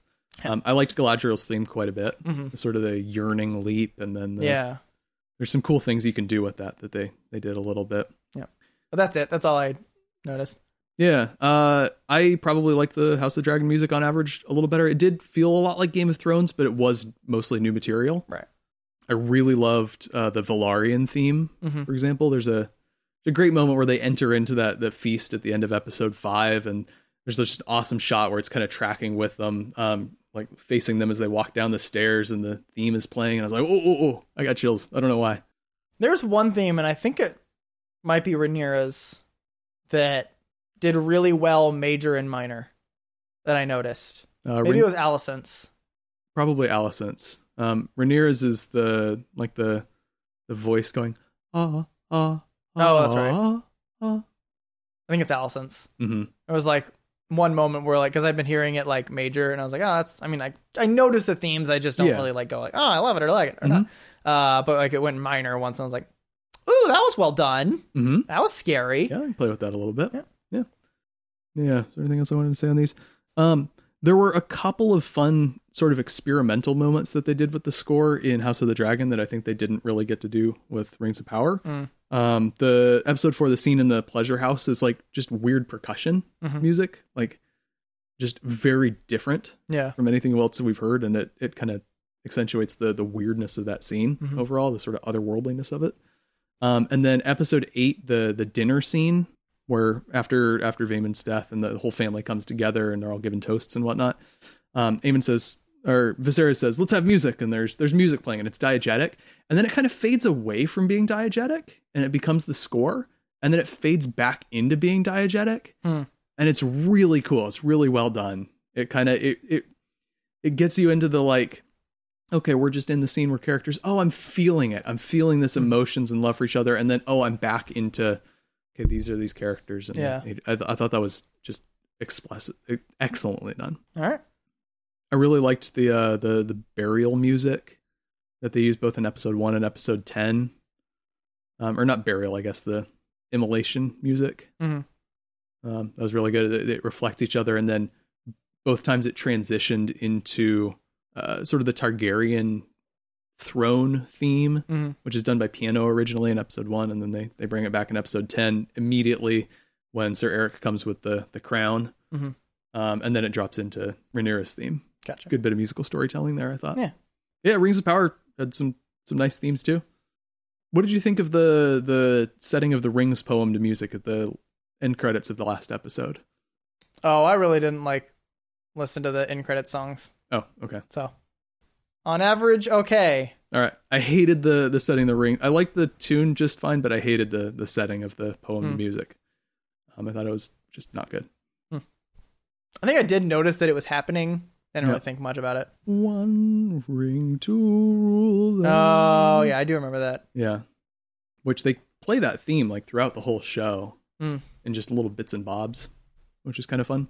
Yeah. And there's one nice big payout. There was one moment where it almost played the ring theme from Lord of the Rings. Ooh. When Galadriel is watching Halbrand work with Celebrimbor at the forge, and her suspicions are building. And I was like, oh, it's like da da da da da da or something, where it's just flittering around the edge of da da da da dum bum. Yeah, nice, good stuff. I like the music for both of them overall. Right. I think I probably marginally preferred House of the Dragon. Okay. All right. Getting close to the end here, but we should talk about, these are both big, grand fantasy shows. We need the hype as balls factor. Yeah. These big, exciting moments. The Legolas shielding down the stairs, the Battle of the Bastards and everyone coming together, and we need the big, exciting, you're going to get chills from the raw emotion of this moments. Got any thoughts on either of those? I think the last shot of Rhaenyra. Yep. Trying to think of what there was with. I don't think there were really any big moments, and I think they did that on purpose with Rings of Power, because that's to come. Okay. I had much more notes on big moments for them. Oh, really? Yeah. Like what? Well, for one thing, I got mild chills at the first Numenor name drop. The Island Kingdom, Numenor. I was like, ooh. Oh, I knew that was coming. Yeah. I mean, I knew it was coming, but I was still like, ooh, Numenor. There were a bunch of gratuitous kind of slow motion things, like the charge of the Numenorians. I was like, okay, I'm into this because it's exciting music in slow motion, but it's not really. Oh, the explosion. Yeah. Mount Doom erupting. The Mount Doom erupting amazing. was a big climax. Makes no sense when you actually think about it. What do you mean? Just geologically? The whole construction. Yeah. I mean, you dump some water into a volcano, sure, you're going to get an eruption. I actually watched a geologist, who she was wrote her master's thesis on specifically that kind of volcano, and she's like, honestly, they did their homework. It's not it wouldn't be exactly like this. You probably it wouldn't look like that, but there are things throughout it that that is 100% how that works. Whoever did that sequence did their homework, and I was like, oh yeah. I bought it in the moment, but it was okay, so we put the magical sword in the elves' watchtower, and that releases the water, and this was supposed to be a thing for the enemy. Why was the water a thing for the enemy? I don't get why it should have fit together as nicely as it did, but I like I was really hyped in the moment. Galadriel should have been incinerated by that 900-degree cloud of ash. Literally everybody should have been incinerated. Yeah. I did have that problem. Yep. But everyone that ever does a volcano in movies or TV has that problem. So. Yep. Yeah. Probably the hypest moment for me in Rings of Power was so just after the long take, when they are escaping through the woods, Arondir and Theo, and it's slow motion and the just sort of choral music, and the orcs are shooting at him, and Arondir turns around and catches an arrow, and they're going, and Bronwyn's coming, and they run out into the open field, and the sun is rising behind them, and it J-cuts into Disa's song to the rocks. Ooh. I got chills just thinking about that. Yep. That was good stuff. That was good. Oh yeah. Hype as balls. I love Disa. Yeah. The only thing they needed to know about that character when they were casting her is, can she sing? Yeah. That song was amazing. Yep. That's cool. I want that to be on my workout playlist. For House of the Dragon, the very final Vhagar Arax chase was exciting, but it was less of a hype moment and more of a, oh god, the bottom of my stomach has dropped out. And because I knew it was coming. Yeah. So as soon as Jace said we should carry those messages at the council, I was like, Uh-oh. oh no, and stopped breathing for the rest of the Yeah. episode. I knew one of them was going to die when they said that. I was like, oh, that's a death sentence for somebody. Yeah. Yep. And just brutal way to do it. Yeah. Too. Yeah. So thrilling moment. The moments that got me most hyped were like more character moments. Mm-hmm. The slow motion shot of Rhaenyra walking to the throne room or to the painted table after being crowned, montaged with the table being lit and the swords being laid out for war, probably got me more excited than any other thing in either show. The Viserys walking really, really slowly. Yeah. That was a good one. That was fantastic. The music pulls a nice reference back to the Game of Thrones King theme. The ba-da-dum, bum, bum, ba-da-dum. They played that at Aeon's crowning. Yeah. I was kind They of, used that? I was like, oh God, I forgot. Yeah. That's a diegetic song. Yeah, they mostly avoid the Game of Thrones music except for the intro, but we'll talk about that in a second. But yeah. The Viserys, I have in my notes, Viserys entrance into the throne room, hype as balls. Good stuff. Good stuff. Yep. But again, they're character driven moments. They're Yeah. not big exciting fantasy moments. Yeah. So it kind Those will of come. it kind of remains to be seen if they can pull that off. Yeah. All right. You want to talk briefly about respect for source material? You can. You losing steam over there, buddy? I am very much losing steam. We're also at 3 hours for I'm this having so far. fun. I'm excited. James is going to hate this. Yep. House of the Dragon cleaves pretty closely to Fire and Blood. They change a few things, like a lot of the changes they make are making the characters more sympathetic, which I kind of complained about, but also kind of understand because they need a TV show that's going to capture people's attention and appreciation. Yep. So it's necessary. They can rely a little bit on being a Game of Thrones spinoff. So a Kingsguard guy shows up 5 minutes in, and you know who he is, why he's there, why he's guarding the princess, what his whole deal is. Yep. Also, he's Harwin Strong, and he's magnificent and sexy. Harwin Strong? No, Harold Strong. Yep. Yeah, there's some fun little new details, like the Dragon Keepers and their kind of little procedures and stuff. That's not something we've ever gotten to see before. The small council, The little balls. Yeah. The little balls in the little small balls. council. It's fun. that are weirdly sharp, I guess. They just smashed his head. You got to smash really hard to die Yeah. like that.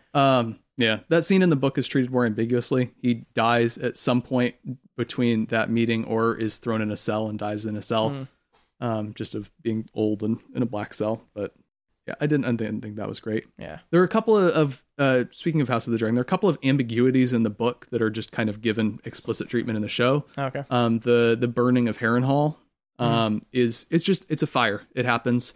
There's a lot of people that could have started it.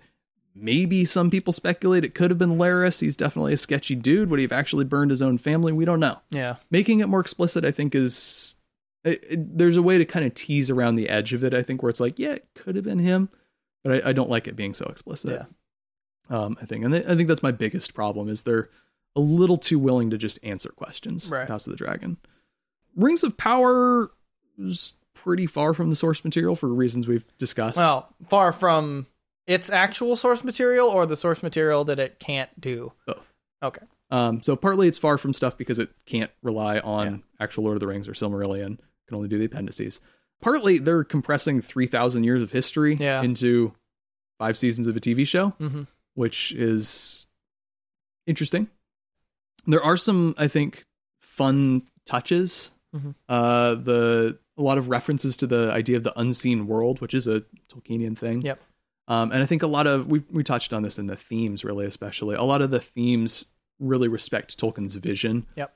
And philosophy. And I think that's a positive, even if a lot of the plot details and a lot of the characters are drawn very differently. I think we can take away that they're at least authentic to the spirit of Tolkien. Yeah. That's what I got there. All right. I have like 2 miscellaneous things. Intros. Should we talk intros? Yeah. What? I thought with Rings of Power, they had like a forge casting thing where it was like the words Rings of Power and they were like pouring, like casting it. Cause like they were promoting that. And like, cause there was like a company that was like on TikTok that was like, yeah, we're the ones that did it. It's like so cool. Like that we like got to do it and something like that. I'm like, where did that go? don't know what happened to it. Probably didn't.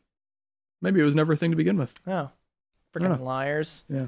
I actually kind of liked the intro. It felt thematically resonant with the grains of sand kind of dancing around. Yeah, well, no, I definitely liked like what it was. Yeah. I have a strong feeling that the patterns that were forming weren't actually from the song. Like, Yeah. because there was a couple points there where was like, stuff like there was the two trees you could see, but well, I'm saying like, because that's when you put music under a plate with sand, like when you do it, like it'll make forms based on like what this note is going through it. oh yeah, no, it wasn't that. Yeah. I thought it was more just about like, look, here's the order of the universe, and the grains of sand go into the thing, and then it sort of it connects back to the Ayunu Lindale, the creation myth, with the music, and then Melkor's little tentacle snakes in. But yeah, I thought it was fine. I thought the main theme was just kind of nondescript. Yeah, I skipped it after the first one. Yeah, Same thing with Game of Thrones. I like that Game of Thrones theme, but I don't think it really works there. I honestly, so both shows did this. The first episode did not have the title sequence for each of them, and I loved the non-title title of House of the Dragon. It's got like this raw, sharp-edged music, and it just puts up the big Targaryen logo and fire. And I was like, okay, this is exciting. This is different. This feels more focused. And then they cut back to the attraction of the Game of Thrones intro is it's for a big sprawling show, and we get to see the big sprawling world. This one is not that. We need something focused and sharper edged. Yeah. So that would have been the way to do it. Yeah. Now they're locked in. Yeah. So what else? This is a random note I wanted to sneak in somewhere. Daemon looking around for the unclaimed dragons and then singing a little High Valyrian song while he goes. I thought that was so cool. Yeah. Because like, if you're walking in the mountains, it's good to make noise so you don't startle the mountain lions and they attack you. Yeah. And then, of course, you want to sing Valyrian because that's sort of the racial memory mother tongue of the dragons. Yeah. So, anyway. Yep. Okay. I do know that Daemon's dragon had a deviated septum. That's why it has more of like a whistle. Oh. It's a weird, really specific thing that the sound designer chose to do. Good to know. All right. Anything else? I mean, I have these discussion questions, but I think just we can say big picture. Which one did you like better? Which one are you more excited about moving forward? And then who won? And then who won? So which one did I like more? Rings of Power. Okay. Which one am I more excited for in the future? Probably House of the Dragon. Okay. And which one won? I really want to give like a non-answer because there's still so much left to be seen with both of them. Yeah. But for what they set out to do, I think House of the Dragon. Yeah, I think they more clearly met their own expectations. Yeah. I mentioned this up top, but I'll mention it again. The mere fact that they're willing to make a big sprawling Lord of the Rings epic show and it's not an abject failure is a huge achievement in its own right. And I don't think that should be understated. I really think that the thing that is dragging Rings of Power down the most is just their lack of material. Okay. I think House of the Dragon was just a genuinely better show on pretty much every aspect. And I enjoyed it more because of that. I enjoyed Rings of Power just fine, but I think House of the Dragon's a clear winner for me. Partly just as a show itself, partly as capturing the cultural imagination too. But the real winner, of course, is Andor. Boo! Get out of here. Bringing it back. All right. Do we end this like a normal podcast episode? Yeah, and then we do a little cold open recording, but I have that in my Shouts notes. We shouts. Thanks everyone for listening to this monster of an episode. Big episode. I had a lot of fun. Preston's just kind of falling asleep over there. I feel great. I've got a ton of energy. Party to go to as well. Heck yeah. There'll be alcohol, I think. Probably. Hope there is. Yep. We're adults. Yeah, we can drink. Yeah, check us out on TikTok at Just Us Losers Pod. Check out our Twitter and Instagram, also at Just Us Losers Pod. Facebook, don't know how to get there. Just go to Facebook, search us. We have a Gmail, justuslosers.pod@gmail.com. Where let us know your thoughts. Which one did you enjoy better? Do you have disagreements with any of our takes on any of this? I'm sure you do. We said a lot of things, some of them wildly contradictory. Yep. What are you looking forward to in season 2 of each of them? That's justuslosers.pod@gmail.com. Which one of them is secretly building up to the Bionicle origin myth? It's Andor. It's always Andor. Yep. That one I'll go with. Yep. Yeah. I think I've got everything said there. appreciate you sticking around for Just Us Losers Explorations. Yeah. It's a good time. Yep. All right. Thanks for listening. Bye. Bye. Bye. Bye.